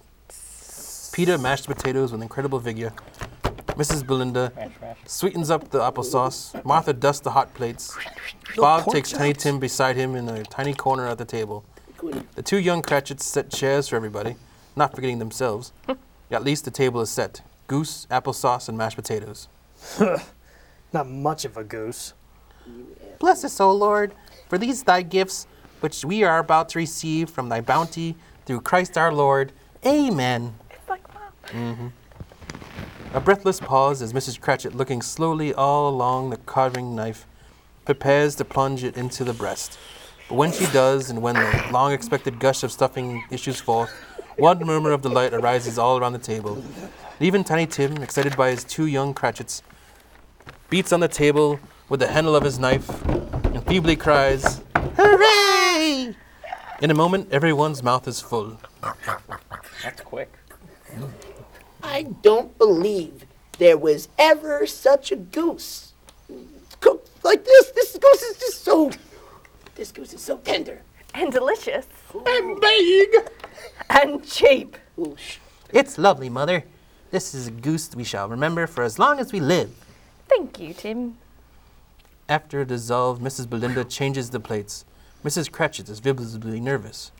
I can't stand to look at the pudding. Suppose it should not be done enough. Suppose it should break and turn out. Suppose somebody should got over the wall of the backyard and stolen it while we were eating our goose. Goose is cooked. Bob's mouth makes a perfect O and his eyebrows almost leave his head. The two small Cratchits become livid and start yelling at him. Everyone roars with laughter at this, even Mrs. Cratchit. Oh, boy. Belinda bursts into the room accompanied with a great deal of steam, and in an instant the pudding is out of the copper like a speckled cannonball, hard and firm, blazing in half a quartern of ignited brandy, and bedight with Christmas holly stuck into the top. Everyone oohs and ahs as Mrs. Cratchit blushes and smiles proudly. Oh, gosh. What a wonderful pudding. Bob Cratchit holds up a glass of purpose to toast. A Merry Toast. Christmas to us all, my dears. God bless us. Which all the family re-echoes. God bless Echo us. that. God bless us, everyone. Damn straight. The family drinks and gets to work on the pudding. Tim sits very close to his father's side upon his little stool. Bob holds Tim's withered little hand in his, as if he wished to keep him by his side. Want me to cut your rah-rahs? Thank you, Dad. And dreaded that he might be taken from him. Ever since Hutsell watches them with fascination. It's a side of Cratchit he's never thought of. Without taking his eyes off them, he nods to the spirit. Spirit, tell me, if Tiny Tim will live. You're a dick. I see a vacant seat in the poor chimney corner and a crutch without an owner. Like, carefully preserved. If these shadows remain unaltered by the future, dude, motherfucking kid's gonna die. No. Kind spirits say he will be spared. No, he's not gonna be spared. If these shadows remain unaltered by the future, no one other than my race will find him here. You know, what then? If you feel like to die, you'd better do it, right? Remember this one? This little quote, this little throwback here? And decrease the surplus population? You said that, you dick. Overcome with petulance and grief, Ebenezer McHutsell hangs his head to hear his own words quoted. Damn straight. Man, if man you be in heart, not adamant, forbear that wicked that you can't have. I did the wrong voice. Edit. Man, if man you be in heart, not adamant, forbear that wicked can't until you have discovered what the surplus is and where it is. Will you decide what men shall live, what men shall die? It may be that in the sight of heaven, you are more worthless and less fit to live than millions like this poor man's child. Man, I'm the bad guy. Oh God, to hear the insect on the leaf pronouncing on too much life amongst the hungry brothers is all the dustin'. Blah, blah, blah, blah, blah, blah, blah, blah. Bravo! Bravo! Oscar nomination. Ebenezer McHutsell bends before the spirit's rebuke and trembling casts his eyes upon the ground. Mr. Ebenezer McHutsell. Ebenezer McHutsell looks up, startled to hear someone call his name. Bob Cratchit holds a glass up to him, making a toast. I give you Mr. Ebenezer McHutsell, the founder of the feast. The founder of the feast, indeed. I wish I had him here. I'd give him a piece of my mind to feast upon, and I hope he'd have a good appetite for it. My dear, the children, it's Christmas Day. It should be Christmas Day, I am sure, on which one drinks the health of such an odious, stingy, hard, unfeeling man as Mr. Ebenezer McHutsell. You know he is, Robert. Nobody knows it better than you. Why don't you tell me Poor what you fella. really think? My dear, have some charity. It's Christmas Day. I'll drink his health for your sake and the day's, but sure for hell not his. Long life to him, a Merry Christmas and Happy New Year. He'll be very merry and very happy, I have no doubt. The children drink the toast after her, and first time they show no heartiness. Tiny Tim drinks last of all, not caring. Ebenezer McHutsell sees he is in the ogre of the family and turns away from them, toward the window where the evening sun sets. Outside his nephew's sitting room later that evening, everyone is seated. Ebenezer McHutsell's niece is in her usual chair by the door. Ebenezer McHutsell and the spirit, whose hair has by now grayed considerably, stand nearby. One of the guests, Toppa, stands in the center of the room, trying to keep everyone's attention. Now then, it's a game called Yes or No. Since you're the host, you should go first. But Fred is reluctant and waves him off. The others jeer at him and take Come on, part come as he on, come forces on. himself to rise. I think we should at least stay until the guests have departed. Oh dear, what do I have to do? I'm afraid that can't be done. Here's a new game. 1/2 hour, Spirit. Only one. You think of something, anything, and the rest of us must find out what it is. But you may only answer a question, yes or no, as the case may be. All right, well, I've got it. You thought of something? Yes, fire away. It's an animal, vegetable, or mineral. That was my line. Seriously,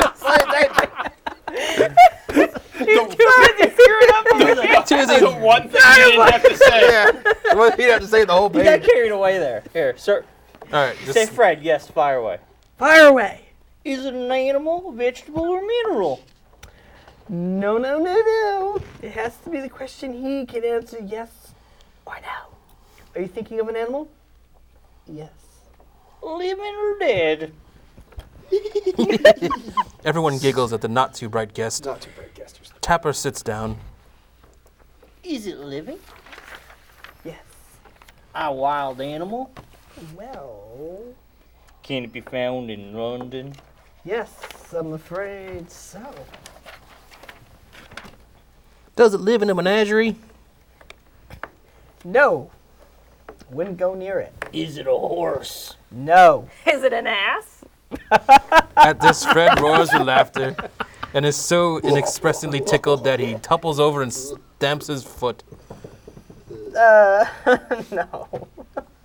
Is it a cow? The spirit gives Ebenezer McHustle a look as if to say, they can't hear you. You dumbass. And Ebenezer McHustle scowls as if to say, shut up, I'm having fun. Oh, whatever. Does walk it- the streets? Is it a hookah? Yes, it walks the streets. Is it some kind of rat? No. Maybe a pack of rat. Pack rat, that's it. Sorry, pack rat. Wait, it's a man! Fred bites his lip to keep from laughing and nods. I have found out. I know what it is, Fred. I know what it is. What is it? What is it? Come on, tell us what it is. It's your Uncle Scrooge.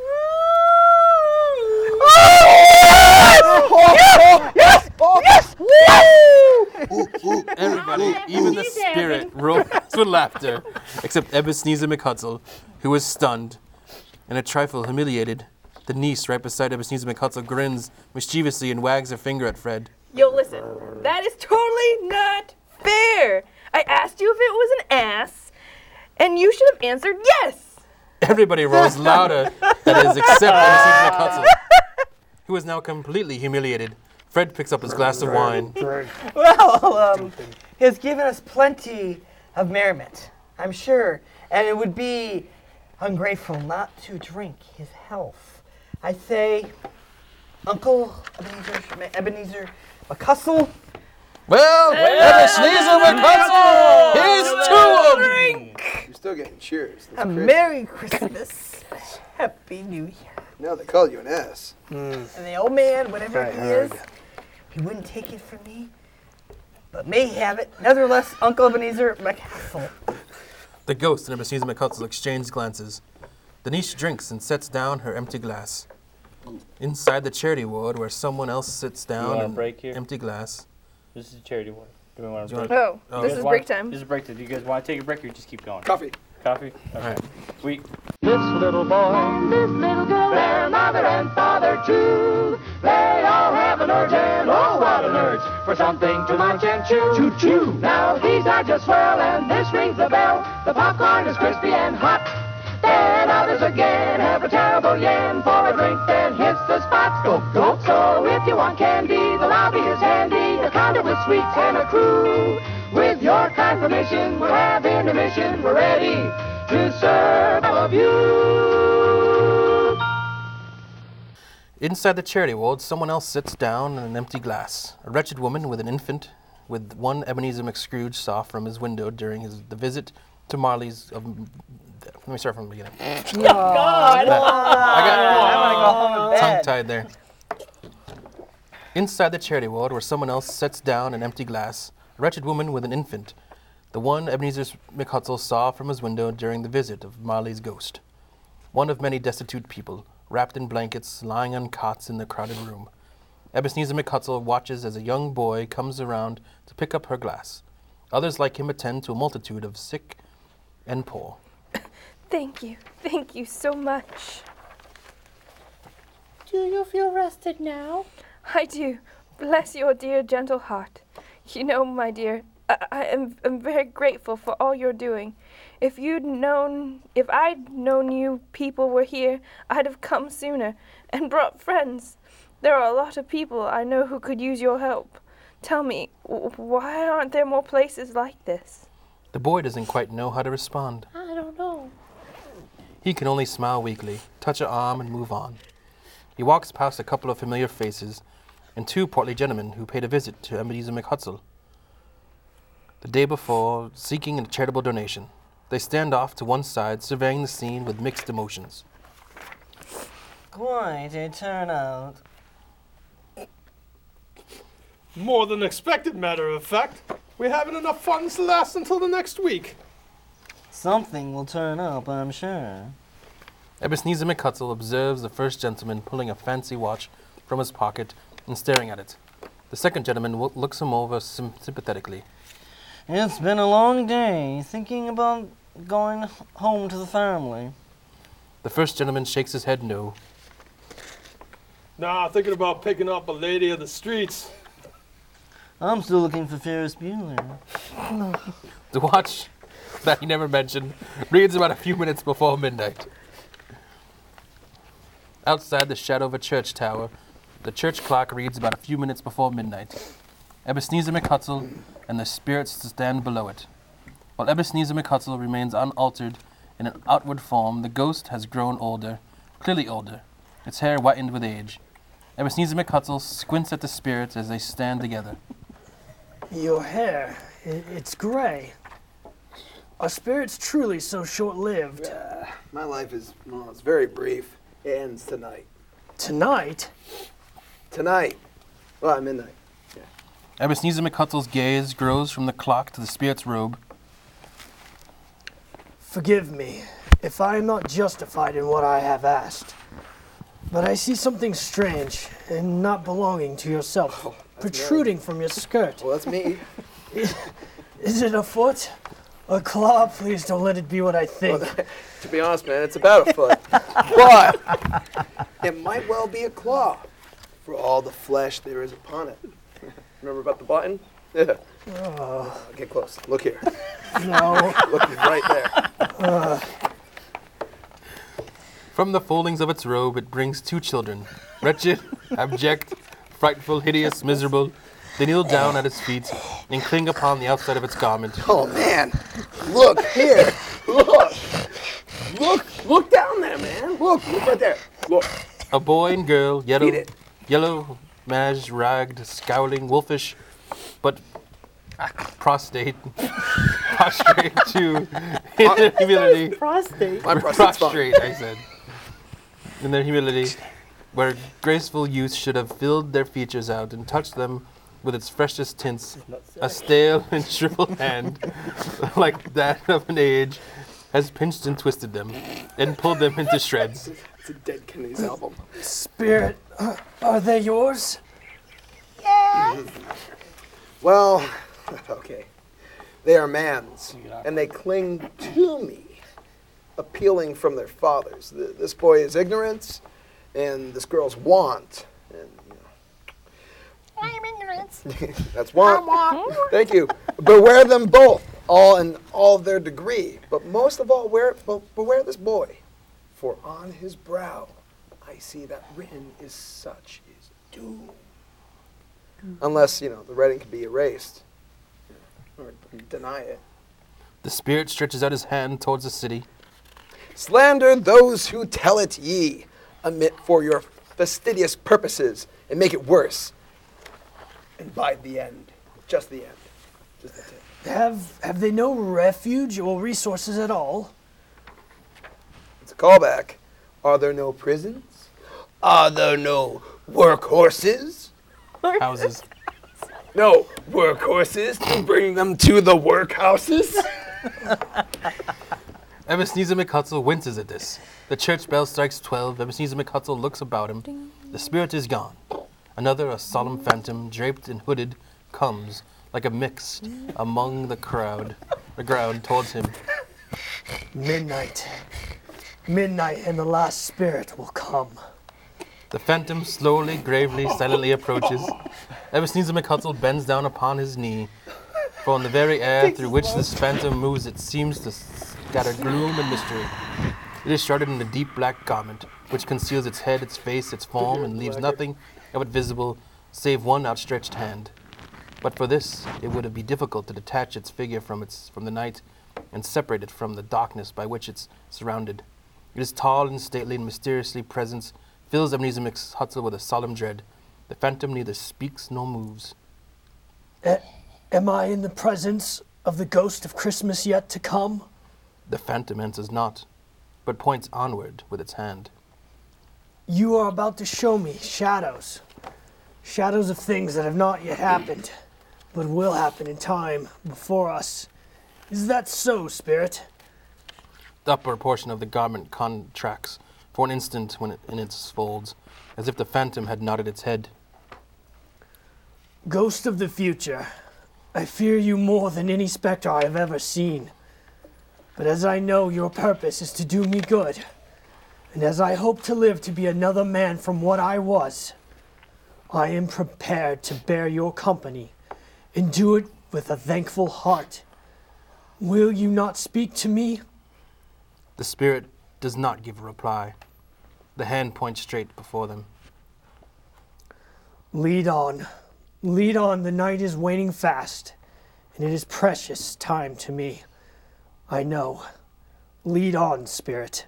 The phantom moves away as it had come towards him. Ebenezer McHutsell follows in its shadow, which seems to bear him and carry him along. Outside the London Exchange, they scarcely seem to enter the exchange, for the exchange rather seems to spring up about them and encompass them, for it's its own act.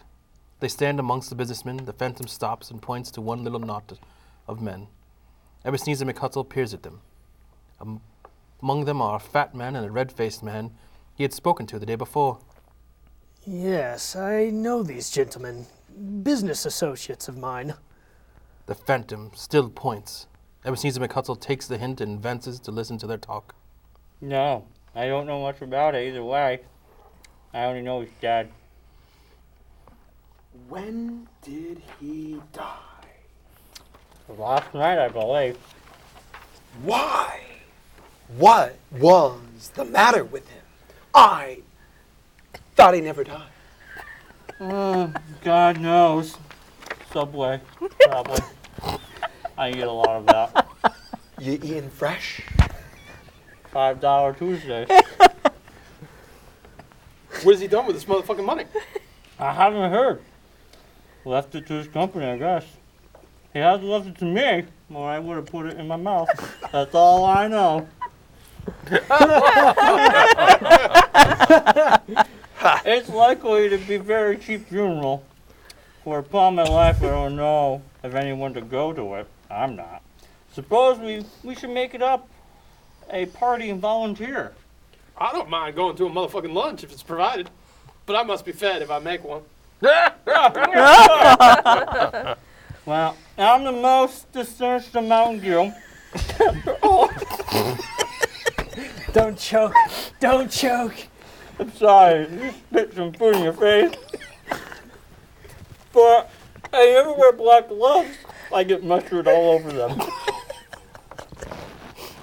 I never eat them.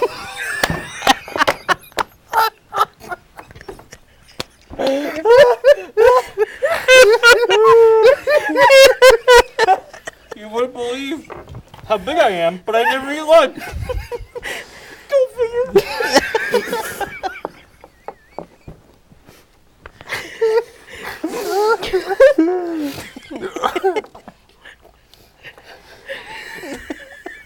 What the fuck, dude? You offering to go? Marco, this is a great idea now, aren't they?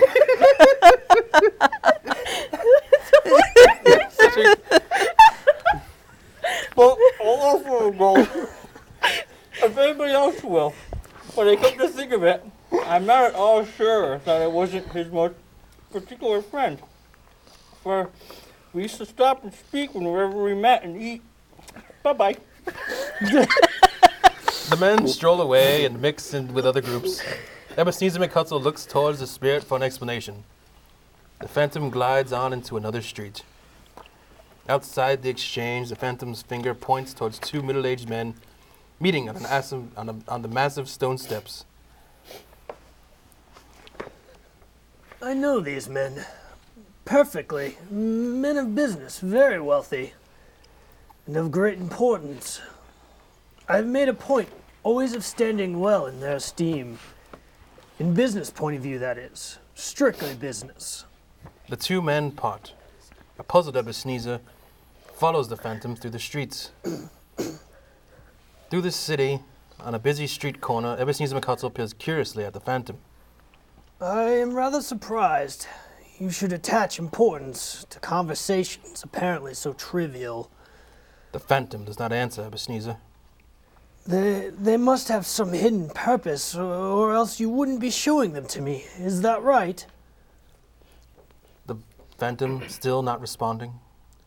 They could scarcely have any bearing on the death of Jacob, my old partner, for his death was in the past, and this is the future.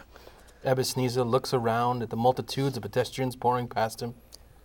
I can't help but notice that this is my accustomed corner. I see by the clock that this is my usual time of day for being here, but I see no likeness of myself. Realizing what he is saying, Ebenezer fails to see the phantom move off. Not that I'm surprised, you understand. You see, I've been revolving in my mind, or a change of life. And I should like to think, that is, rather hope, that my not being here is the result of my having carried out some resolutions regarding... Ebenezer suddenly notices that the phantom has moved on down the street, and Hurley follows after him. Dusk around the bad part of town, Ebenezer McHutsell trails the phantom, looking over this neighborhood. It's near sunset.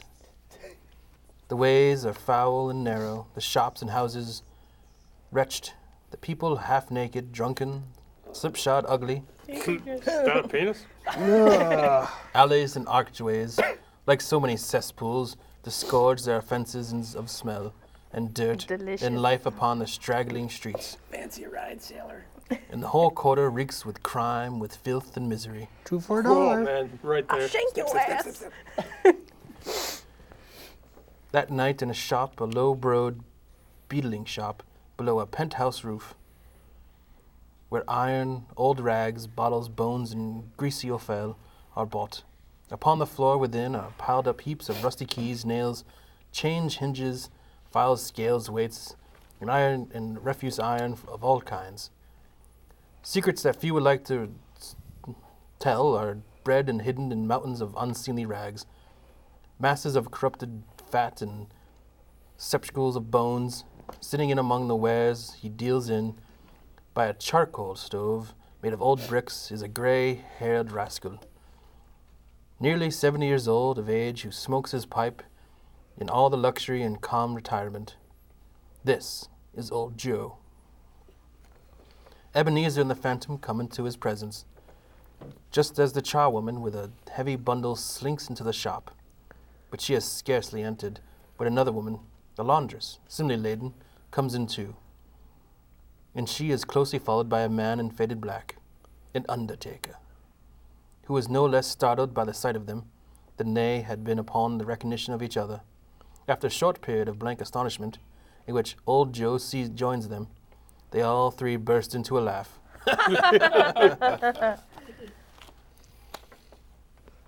Who's the charwoman? Maybe you? No, he took. Let the charwoman alone to be the first. Let the laundress alone to be the second. And let the undertaker's man alone to be the third. Look here, old Joe. Here's a chance. If we haven't all three met here without meaning it. You know, you couldn't have met in a better place. Come in the parlor. You were made free of it long ago, you know. And the other two ain't strangers. Shop too, I shut the door of the shop, man. He shuts the door, which creaks radly. Oh, there ain't such a rusty bit of metal in this place and its own hinges, I believe. Sure, there's no such old bones here as mine. We're all suitable to our own calling, you know. We're well matched. Come in the parlor. Come into the parlor, I'm telling you. They all follow him into the parlor, a space between a screen of rags. Old Joe rakes his fire together with an old stair rod, and having trimmed his smoky lamp with the stem of his pipe, puts it in his mouth again. While he does this, the charwoman throws her bundle on the floor and sits down in a flaunting manner on a stool, crossing her elbows on her knees and looking with a bold defiance at the other two. What odds then? What odds, Mrs. Dilber? Every person has a right to take care of themselves. He always did. That's true indeed. No man more so. Why then? Didn't stand staring as if you were afraid. Woman, who's the wiser? We're not going to pick holes in each other's coats, I suppose. No, indeed. We should hope not. Very well then. That's enough. Who's the worst for the loss of things like these? Not a dead man, I suppose. No, indeed.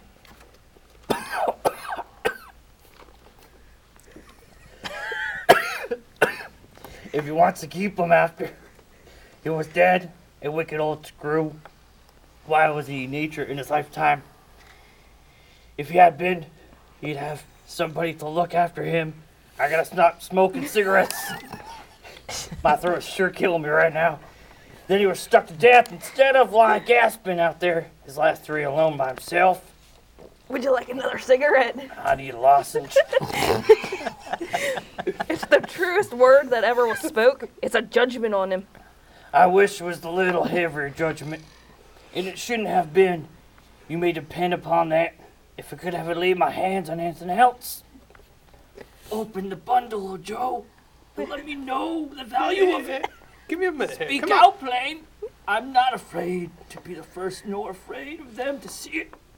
We know pretty well that we were helping ourselves. You and me, naked bodies, touching each other before we met here. I believe it's no sin. A woman who sounds like a man and a man. We can do it. Open the bundle, Joe. Open my bundle. But then Undertaker mounts the breach first. It's just a breach.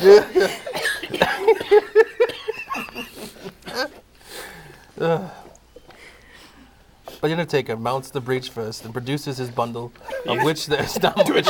You're doing it wrong, man. You're doing it wrong. You gotta see A my pencil bundle. case, a pair of sleeve buttons, and a brooch of no great value. Old Joe examines and appraises them, and then chalks up his asking price for each upon the wall and adds them into the total.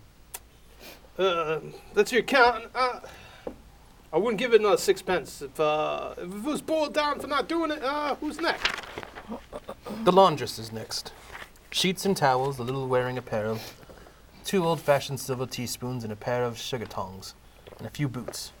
Old Joe chalks her account on the wall in the same manner. As he does, Ebenezer McHutsell turns to the phantom beside him. Oh, this is disgusting. I can't look at this. Haven't you anything better to show me? Ebenezer turns his back on the group and stares at the wall defiantly. I always give a little to the ladies. You know what I mean? It's a weakness of mine, and that's the way I ruin myself. I'll see you later. That's your account. And if you asked me for another penny and made it an open question, I'd repent of being so liberal and knock off half a crown. And now, Joe, could you undo my bundle? In front of I've all always been waiting for this. Oh, man. Joe goes down on his knees. Dick is a dirty man. I saw it coming and I couldn't get away from it. That's what she said. That's what she said. My character's in seat coming in a minute. Coming right. Old Joe's gonna give you his old Joe. Charwoman sounds like, oh. Yeah. That's what I was shooting for, but oh my god, it's tough. You got water there, you can tell. Joe goes down on his knees for the greater convenience of opening her bundle. And having unfastened the great many knots, drags it a large and heavy roll of some dark stuff. It's Ebenezer McHutsell's bed curtains. Wow. What do you call this, man? Don't you trim this shit? Bed curtains? The charwoman laughs and leans forward on her crossed arms. It's my labia. No. You don't mean to say you took them down, rings and all, with just laying there? Fucking trim that shit. Yes, I do. Hair and everything. Why not? I'm a woman, hear me roar. Roar. Ebenezer McHutsell, still on his back to the scene, listens to this dialogue in horror. What? Rings and all? Exactly. You were born to make a fortune, woman, and you'll certainly do it here. On your knees. I certainly shan't hold my hand. And when I can get anything, and by reaching it out for you to shake in such a man as he was, I promise you I'll give it to you all, Joe. I'll give it to you. Old Joe pulls out some of the material. Joe, don't stop. Don't drop that oil upon the blankets now. His blankets? His blankets, woman? What am I going to do with these? Who else do you think? What else do you think?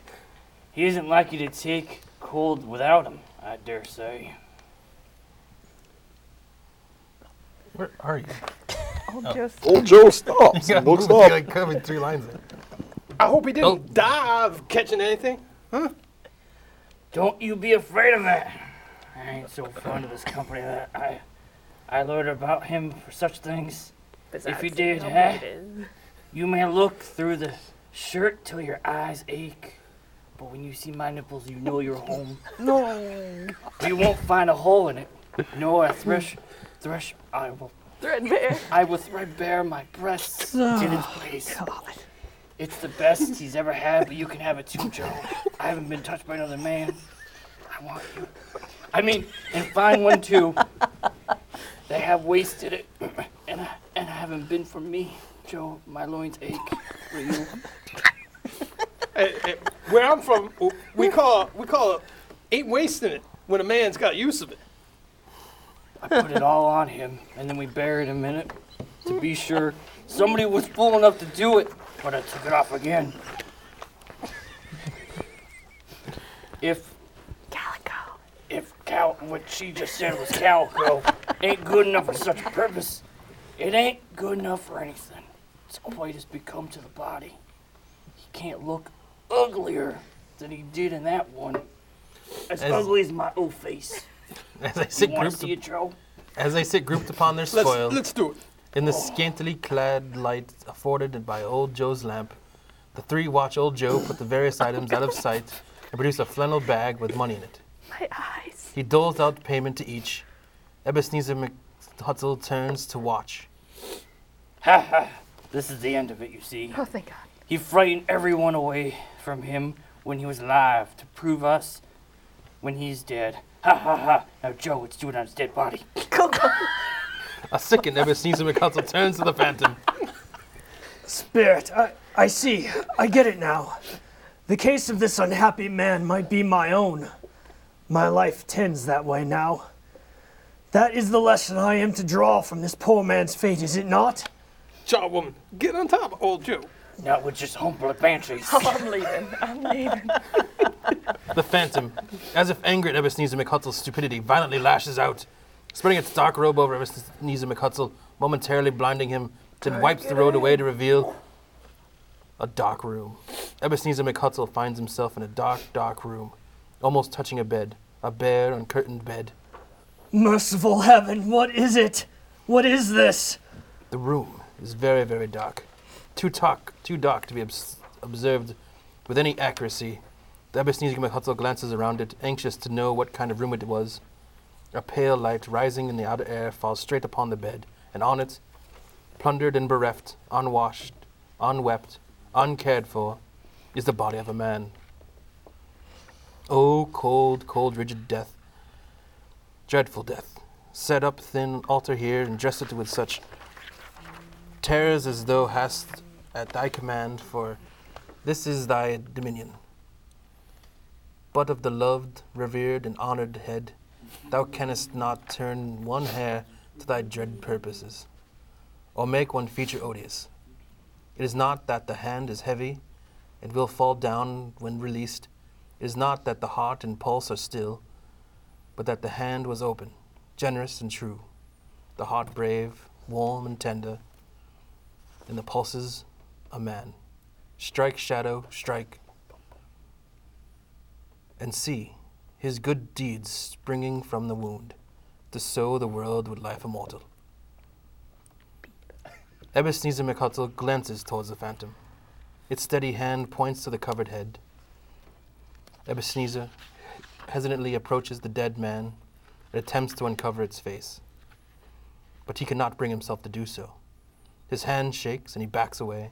A cat meows somewhere in the dark. Meow. Ebenezer McHutsell, his face dripping with sweat, turns to the Phantom. Spirit, this is a fearful place. In leaving it, I shall not leave its lessons. Trust me, please, let us go now.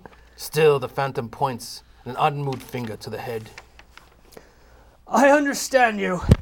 I would look at this dead man's face if I could, but I have not the power. Spirit, please, I have not the power. The Phantom seems to look upon him. If there is any person in the town who feels emotion caused by this man's death. Show that person to me. Spirit, please, I beseech you. The light falls from above, instantly flashes, momentarily blinding Ebenezer McHutsell. When his eyes clear, he is in a bright room. He stands in a room in the daylight, where a mother and her children sit. The children play quietly. The mother looks out the window, glances at her clock, and tries, but in vain, to work with her needle. At the sound of a knock, she hurries to the door and meets her husband, a man whose face, though young, is careworn and depressed. There is a remarkable expression in it now, a kind of serious delight, of which he feels ashamed, and which he struggles to repress. Tell me the news. He appears embarrassed how to answer. Is it good or bad? It's bad. We're quite ruined? No, there's hope yet, Caroline. If he relents, there is. Nothing is past hope. If such a miracle has happened. He's past relenting. He's dead. After a long moment, the news sinks in on the woman. I am thankful in my soul to hear that. May God forgive me for having said such a thing. She puts her hands together in joy. When I tried to see him and obtain a week's delay, his charwoman told me he was ill and she was having sex with Joe. Can't believe those two. I always thought they would hook up eventually. Right. Yeah, I know. About time. I know. Jesus. I've been like horny toads. And what I thought was a mere excuse to avoid me, because they wanted a threesome, and I didn't want to be part of that. Well, thank God for that. I know. I hope they didn't want to threesome with McHutsell, though. Well, his body was there. Turns out to have been quite true. They did want to have sex with him, but he was Oh, God. He was not only very ill, but dying then. To whom will our debt be transferred? I don't know, but before the time, we shall be ready with the money. And even though we were not, it would be bad fortune indeed to find so merciless a creditor in his successor. I may sleep tonight with light hearts, Caroline. Oh, yeah. And no foursomes or threesomes. So we're good. Just a twosome. Slightly upsetting, but okay. I'll get over it. Their hearts are clearly lighter now. Oh, yeah. The children's faces, hushed and clustered around to hear what they so little understood, are brighter. Standing in the sunlight next to a window, Ebenezer McCrooge turns slowly to the phantom. So, it's a happier house for this man's death. Is that the only emotion you can show me? Pleasure? Oh, yeah. But then I don't suppose one can find much tenderness connected with a death.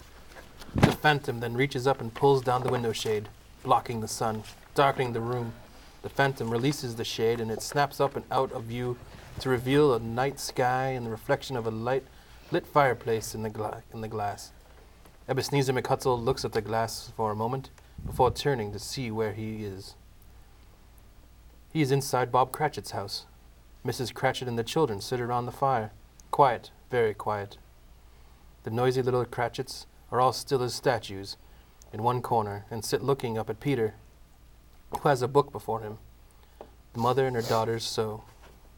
Shh, trying to read. Okay. He shall cover thee with his feathers, and underneath his wings shalt thou trust. His trust shall be thy shield and buckler. Thou shalt not be afraid for the terror by night, nor for the arrow that flight by day, nor for the pestilence, honey. Thank you, Mother. You're welcome. Where the hell am I? I lost my spot, Mom. Thanks a lot, Mom. Thanks a lot. Use the Why do I have ruler. to wear Right there, pestilence? Thank you. Yeah, there you go, hon. Why do I have to read Shakespeare tonight? Because you were bad. Now read. We're putting you in the Hunger Games. Don't do that, Mom. He'll just trip and fall like the other guy. Okay. Right. Pestilence. Oh, right God. there. Pestilence that well kept in the Walk it, darkness. Honey, walk. Sound out your Would words. you like to read, Mom?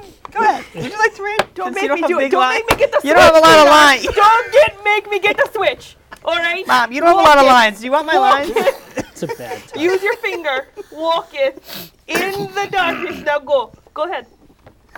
1,000 shall fall at thy side, and 10,000 at right hand, but shall not come nigh thee. Because thou hast made the Lord, which my refuge. Yeah, reading Shakespeare. You're reading out of the good book, Peter.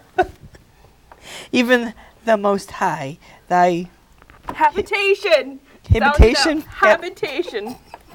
I'm sorry, we can't afford to go to a good school, can we? There, keep going. Thanks to Mr. keep Scrooge. going. What's it? Let's go. Okay. There shall no evil befall thee, neither shall any plague come nigh thy dwelling, for he shall give the angels charge over thee to keep thee in all the ways, because he hath set his love upon me. Therefore I will deliver him. I will set him out high, because he hath known my name. He shall come upon me, and I will answer him. I will be with him in trouble.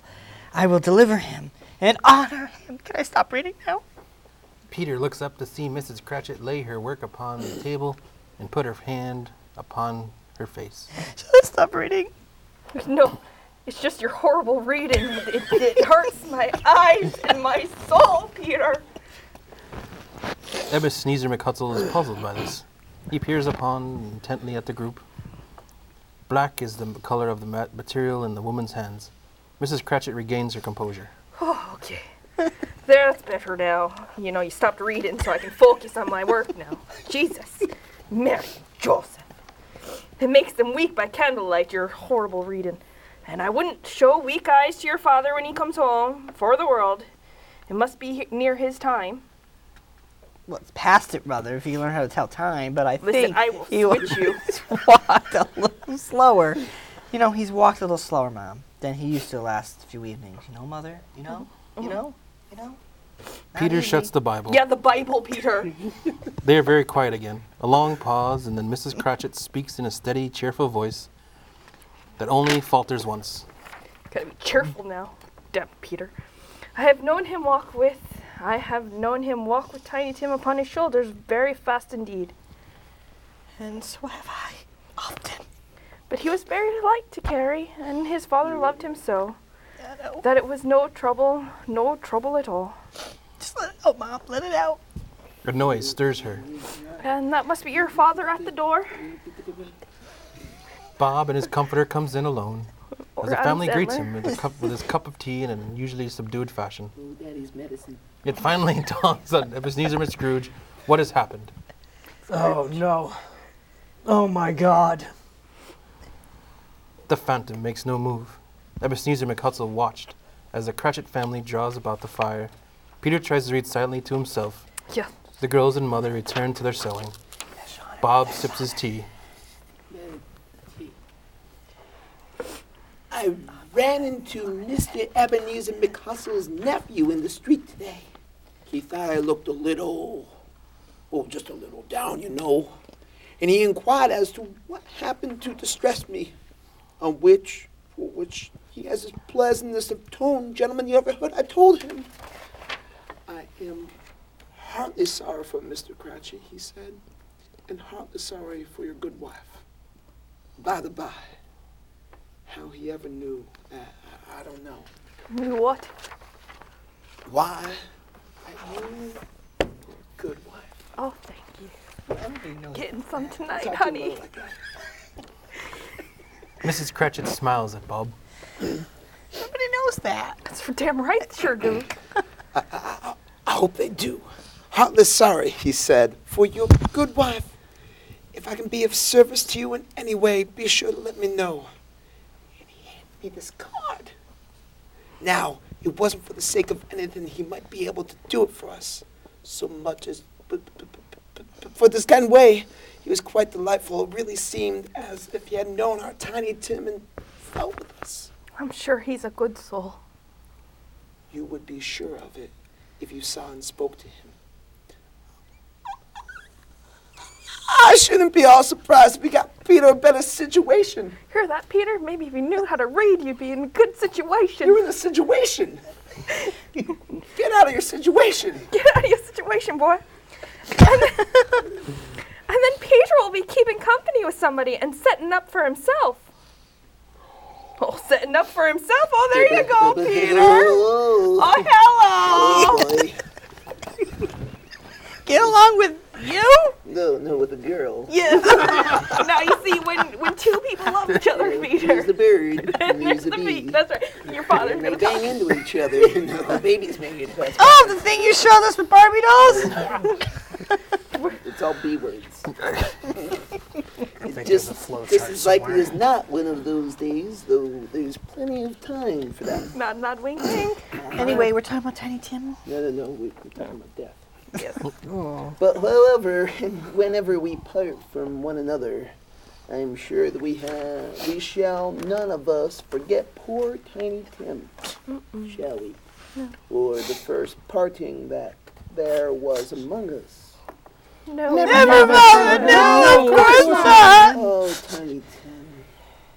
All I know that when we recollect how patient and how mild he was, although he was a child, a little child, he was a tiny child. Hence the Tiny. nickname Tiny Tim. Yeah, it's a reiteration of tiny. that. He was tiny. Yeah. We shall not quarrel easily amongst ourselves and forget poor Tiny Tim in doing it. Oh, No, no, never, never, Father. never, That's never, right. never, That's damn right. I'm very happy. I'm very happy. I'm happy. I'm crying, but I'm happy. Mrs. Cratchit kisses him. His daughters kiss him. The two young Cratchits kiss him. And Peter shakes his hand. Kiss me. Yeah. Bob abruptly leaves the room and goes upstairs. The family members look at one another with concern. I'm gonna die.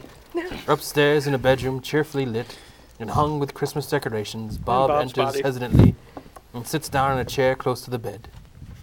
After he composes himself with an unspoken prayer, he leans over and kisses the face of Tiny Tim, whose body we now see stretched out, lifeless on the bed. Bob breaks down all at once. Oh, my child, my little child, my little child. Ebenezer McHutsell watches grimly from the far side of the room. The Phantom stands beside him. Ebenezer shuts his eyes. Tell me, Phantom. Tell me what man that was who we saw lying dead. When Ebenezer McHutsell opens his eyes, he is outside on the street. Ebenezer and the Phantom are halfway between Ebenezer McHutsell's counting house and the church tower opposite it. The Phantom leads Ebenezer toward the church, but Ebenezer, seeing the counting house, grasps the Phantom's robe. Wait. That is where my place of occupation is, and has been for a length of time. Let me behold what I shall be in days to come. The Phantom stops, but his hand points elsewhere. My office is yonder. Why do you point away? The inexplorable finger undergoes no change at all. Just wait a moment, please. Ebenezer rushes off. Towards the counting house, Ebenezer McHutsell nervously hastens to the window of his office and looks in. It's an office still, but not his. The furniture is not the same, and the figure in the chair is not himself. Outside in the street, the Phantom points as before. Ebenezer joins the Phantom once again, confused, and accompanies it until they reach the iron gate. He pauses to look around before entering. In the churchyard, a row of gravestones, walled in by houses, overrun by grass and weeds, the Phantom stands among the graves and points down to one. Ebenezer advances towards it, trembling, then stops. Before I draw near to that stone which you point, answer me but one question. Are these the shadows of things that will be, or are they the shadows of things that may be only? Still, the Phantom continues to point downward to the grave by which he stands. Men's courses will foreshadow certain ends to which, if preserved in, they must lead, but if the courses be departed from, the ends will change. Say it is thus, with what you show me now. The Phantom is unmovable as ever. Ebenezer creeps towards the grave, shaking, trembling, and following the finger, reads upon the stone of the neglected grave his own name, Ebenezer McHutsell. Ebenezer falls to his knees. Am I that man who laid upon the bed? The finger then points from the grave to Ebenezer McHutsell and back again. No, spirit, no, please. The finger still pointing at the grave. Ebenezer scrambles to his feet and clutches the phantom's robe. Spirit, hear me. I am not the man I was. I will not be the man I must have been. But for this intervention, why show me this if I am past all hope? For the first time, the hand appears to tremble. Ebenezer falls down before it, crying violently, his face drenched in tears. Good spirit, your nature intercedes for me and pities me. Assure me that I yet may change these shadows you have shown me and alter my life. The kind hand trembles. I will honor Christmas in my heart and try to keep it in all the year. I will live in the past, the present, and the future. The spirits of all these shall strive within. I will not shut out the lessons that they have taught me. Oh, tell me, I may sponge away the writing on this stone. In McHutsell's agony, he catches the phantom's hand. Ebenezer sees an alteration in the phantom's hood and dress. It shrinks, collapses, and dwindles down into a bedpost. Inside Ebenezer's bedroom, yes, it is the bedpost of his own. Ebenezer McHutsell lets go of the post and scrambles out of bed. Falling to his knees, he is out of his mind, babbling like a lunatic. I will live in the past, the present, and the future. The spirits of all these shall strive within me. O Jacob Marley, heaven and the Christmas time be praised for this. I shall in it on my knees, O Jacob, oh my knees. Ebenezer folds a bed curtain over his arm. They are not torn down, rings and all. They are here. I am here. The shadows of all these things that will have been may be dispelled. They will be. I know they will be. Ebenezer's hands are busy with his garments all this time, turning them inside out, putting them on upside down, tearing them, mislaying them, etc. He laughs and cries in the same breath, stumbling out the bedroom and into his sitting room. Ebenezer stands there, perfectly winded. I don't know what to do first. I am light as a feather. I am happy as an angel. I am as merry as a schoolboy. I am giddy as a drunken man. A Merry Christmas to everyone, and a Happy New Year to all the world. Hello there. Hello. Ebenezer starts off again, going round the fireplace. There's that saucepan that gruel was in. There's the door by which the ghosts of all Jacob Marley entered. There's the corner where the ghost of Christmas past sat. There's the window where I saw the wandering spirit. It's all right. It's all true. It all happened. Really, for a man who has been out of practice for so many years, it's a splendid laugh, a most illustrious laugh. The father of a long, long line of brilliant laughs. I don't know what day of the month it is. I don't know how long I've been among the spirits. I don't know anything. I'm like a child all over again. But never mind that, I don't care. I'd rather be a proud, happy man. Hello there. He pauses as the church bell rings out the hour. Ebenezer starts babbling along with it. Clash, clang, hammer, ding dong, bell. Bell, ding dong, hammer, clash, oh glory be what a sound. He runs to the window, throws it open and looks out. Not a trace of fog or darkness. Golden sunlight, heavenly blue sky, merry bells. Not too many people on the street. Glorious, truly glorious. Ebenezer spots a boy, loitering on the sidewalk below. Tell me, boy, what day is this? Huh? What's today, my fine fellow? Today? Why, it's Christmas Day, sir. It's Christmas Day. I haven't missed it. The spirits have done it all in but one night. They can do anything. Of course they can. Of course they can. Hello, my fine fellow. Hello. Do you know the porter in the next street? By the one at the corner. I should hope I did. Ah, what an intelligent boy. A remarkable boy. Thank you. No problem. Do you know whether they sold the prize turkey that was hanging up there?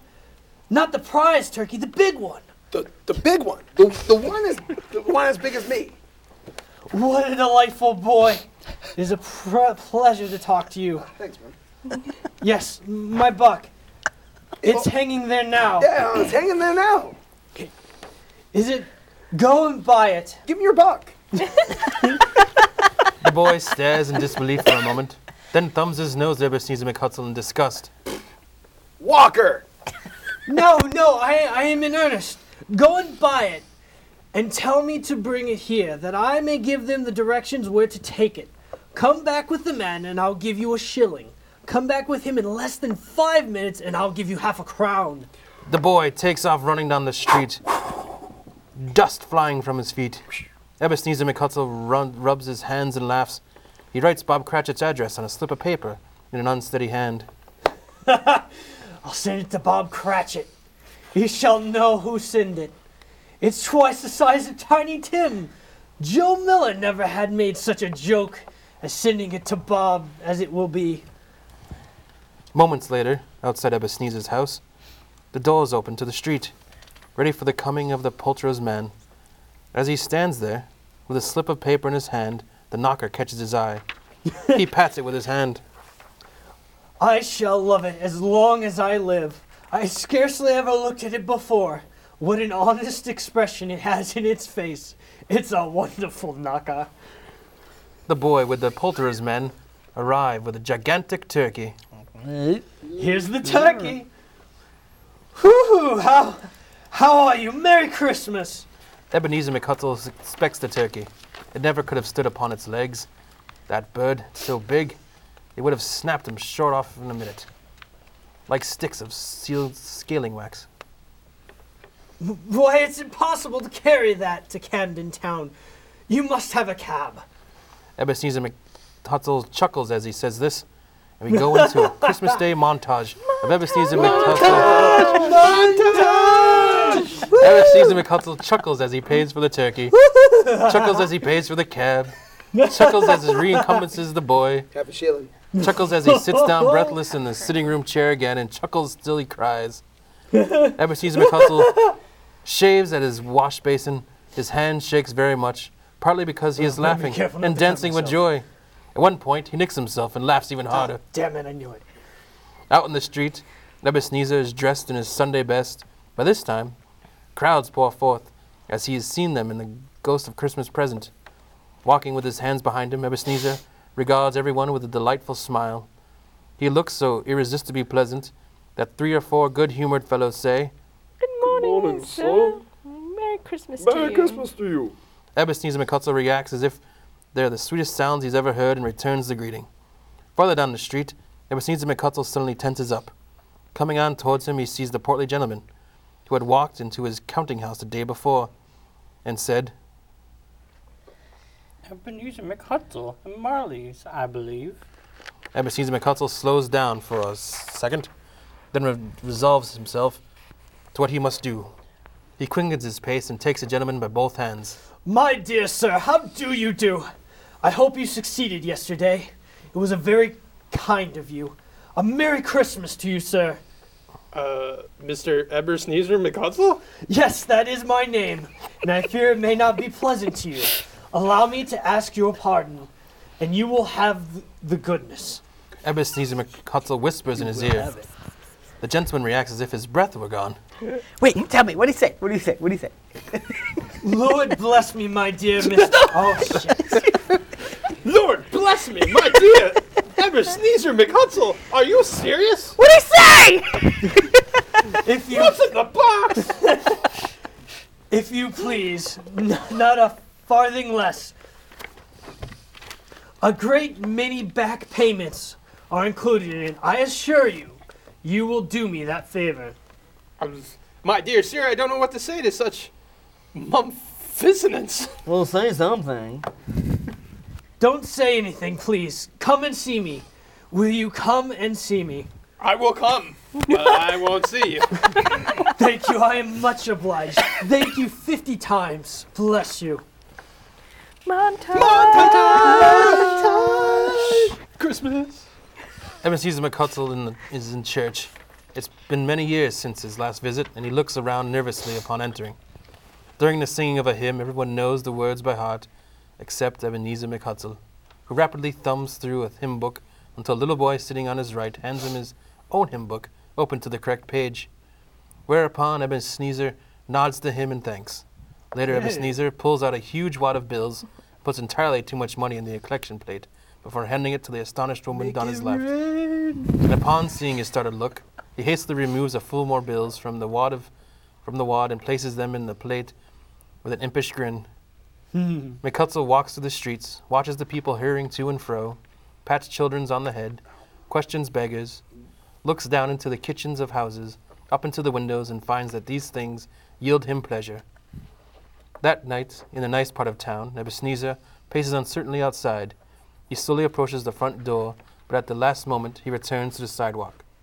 Finally, taking a deep breath, he finds the courage to go up and knock, and makes a dash for it. He knocks and stands there, tight-lipped and shaking nervously. No answer. He begins to leave. A maid opens the door.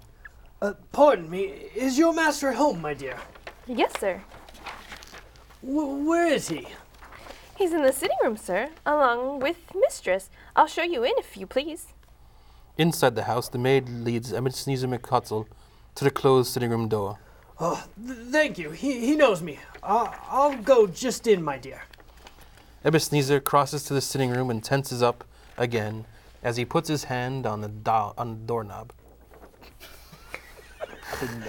I was going to say knocker again. That one. The maid sees this and watches Ebenezer curiously. McHutsell looks up to see her staring at him. From his face, it's clear to her that he is scared to enter, and she gives him a reassuring nod and smile. Ebenezer returns the smile, and taking a deep breath, he turns the doorknob gently and slides his face in around the door. Inside his nephew's sitting room, Ebenezer sees his nephew, Fred, surrounded by his party guests, all laughing a long, hearty laugh, exactly as Ebenezer had heard when they were with the spirit. He said that Christmas was a humbug as I live. He believed it too. I can believe I am poor, but I can afford a maid. Fred! Ebenezer McHutsell flings the door open and startles his niece, who is, as before, sitting in the chair in the corner right by the door. Ebenezer is at once apologetic and turns to her. I'm so sorry. I forgot you were there. She doesn't quite know what to make of that.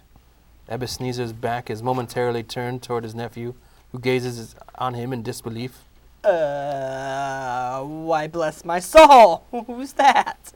Ebenezer turns around to face his astonished nephew, then nervously threads his way through the guests to confront him.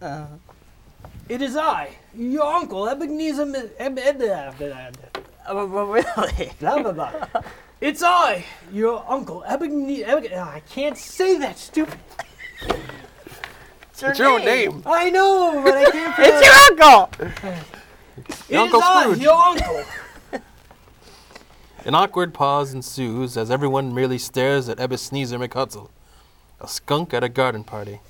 He realizes he must try to break the ice. It's me, your uncle.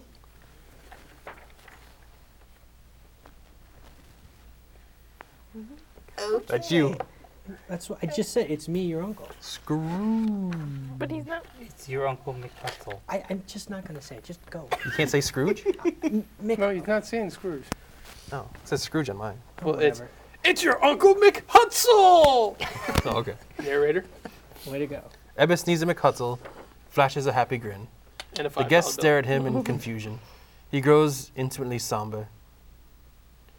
I have come to ask you a question. Will you let me in, Fred? He's like a vampire. Let you in. Fred bursts out laughing again and shakes Ebenezer's hand so hard it's a mercy he doesn't take his arm off. Yeah.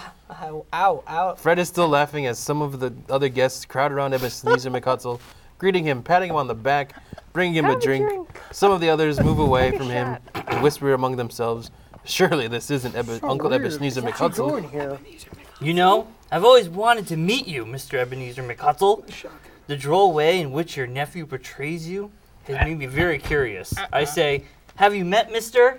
One of the female guests has begun to play a simple little tune upon the harp, and the others choose partners and take to dancing about the room. There might be 20 people there, young and old, but they all dance, including, for the first time in years, Ebenezer McHutsell. I came in like a wrecking ball. That's disturbing. Inside the counting house, the day after Christmas, bright sunshine pours in Ebenezer McHutsell's office. All is quiet save for the ticking of the clock, which reads 9:18. Ebenezer McHutsell sits behind his desk, grinning like a madman, with his door wide open so that he might see Bob Cratchit come into his tank-like office. Bob bursts in, his hat and comforter already off. He jumps on his stool in a jiffy, driving away with his pen, as if he were trying to overtake 9 o'clock. I'm late.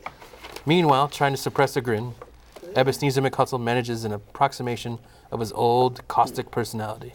Cratchit, you're late. What do you mean by coming here at this time of day? Oh gosh, I'm very sorry, sir. I am behind my time. You are. Yes, I think you are. Step this way, if you please. Is it the rod again? You know it. Nothing stick time. Bob sheepishly leaves the tank and joins Ebenezer in the office. It's only once a year, sir. Bend over. No, not the fuzzy one. It shall not be repeated. I was making a rather merry yesterday, sir. I drank a lot. Now, I'll tell you what, my friend. I am not going to stand for this sort of thing any longer. And therefore... Ebenezer leaps from his chair and gives Bob such a dig in the waistcoat that he staggers back into the tank again. And therefore, I am about to raise your salary. Oh, my ribs, I'm happy. Bob gasps, trembles, and inches away from Ebenezer, picking up a nearby ruler to use for self-defense. I got the feather one. A Merry Christmas, Bob. A merrier Christmas, Bob, my good fellow, than I have given you for many a year. I'm going to raise your salary, and if you let me, I'd like to try and help your family, too. Well, that's incredulous. An incredulous Bob stares at Ebenezer McHutsell for a long, long moment. Well, let's discuss it this afternoon over a Christmas bowl of smoking bishop. What the? Bob? You know my guy. Make up the fires and buy another coal. Scuttle before you do another. Bob Cratchit. Cornerstone for more smoking bishop. Ebenezer McHutsell Smoke my bishop. grins at a still uncertain Bob Cratchit. The distant sound of carolers singing an appropriate hymn grows louder.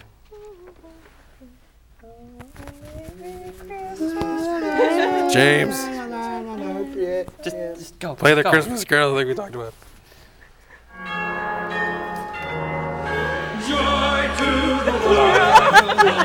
Sorry, the other one's different.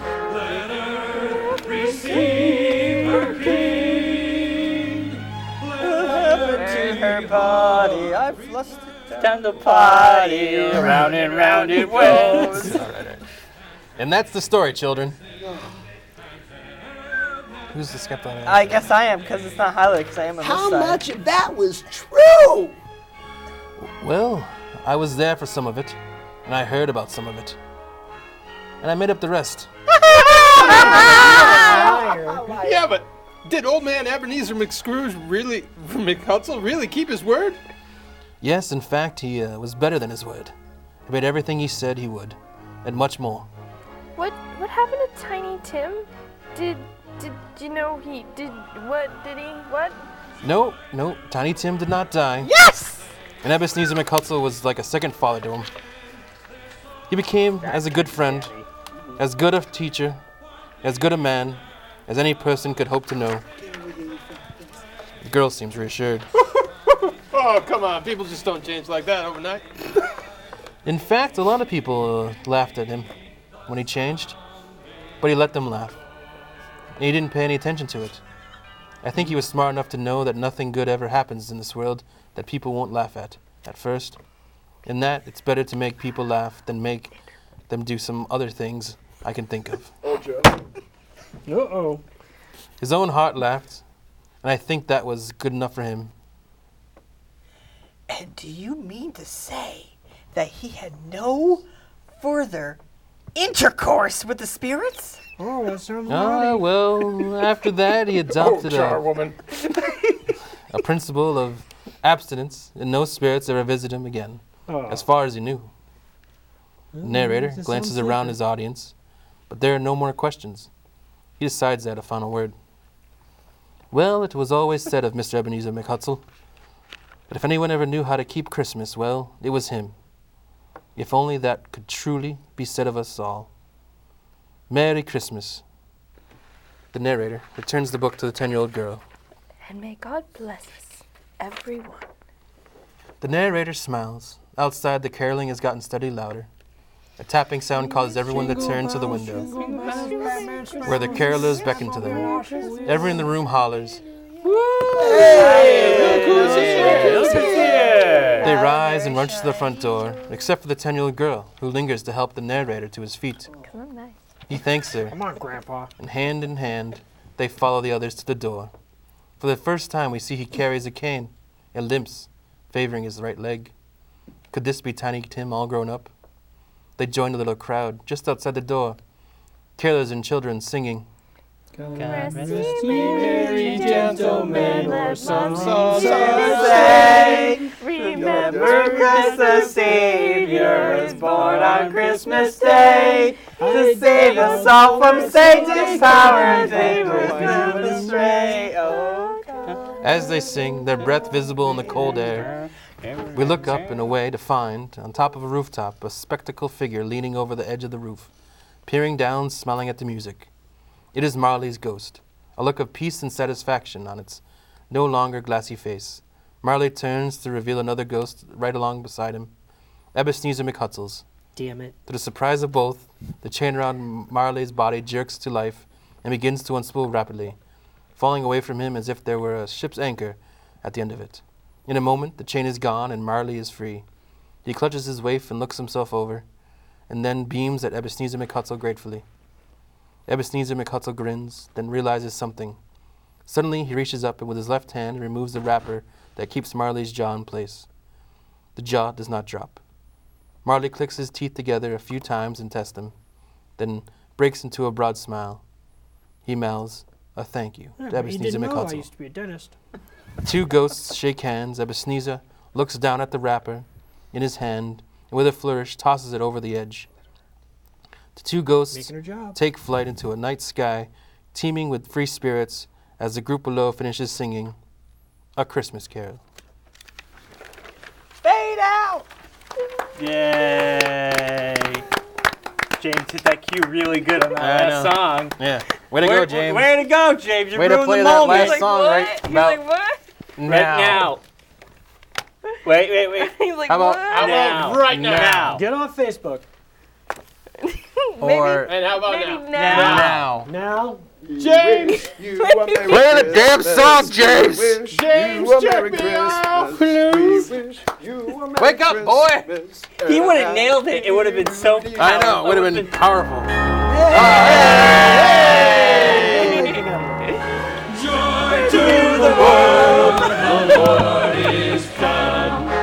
James is the worst guy ever. He has no sense of during that scene where timing. he, He doesn't know when plays to the play pond guy, music, Joe. and Yeah, then you should we still play ruined Shaq. Christmas. That's how we ruined Christmas. Oh my God. That was good. Oh yeah. Ladies and gentlemen of the community of angels, I'd like to share a little something we've done. Joy to the world, the Lord is come. Let earth receive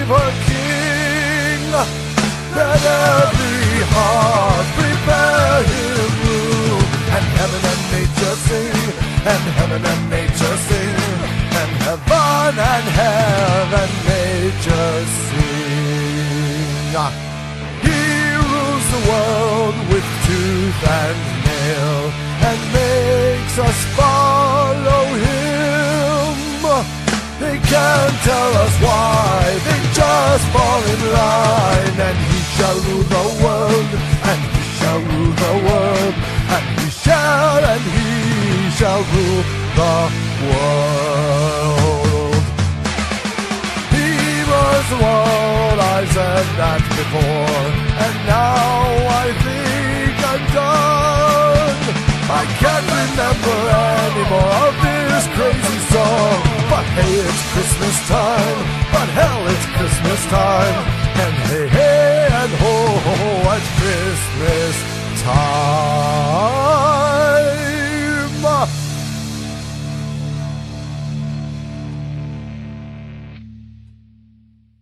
We do a I'll cooking tell show you. over there. Talk shows over here.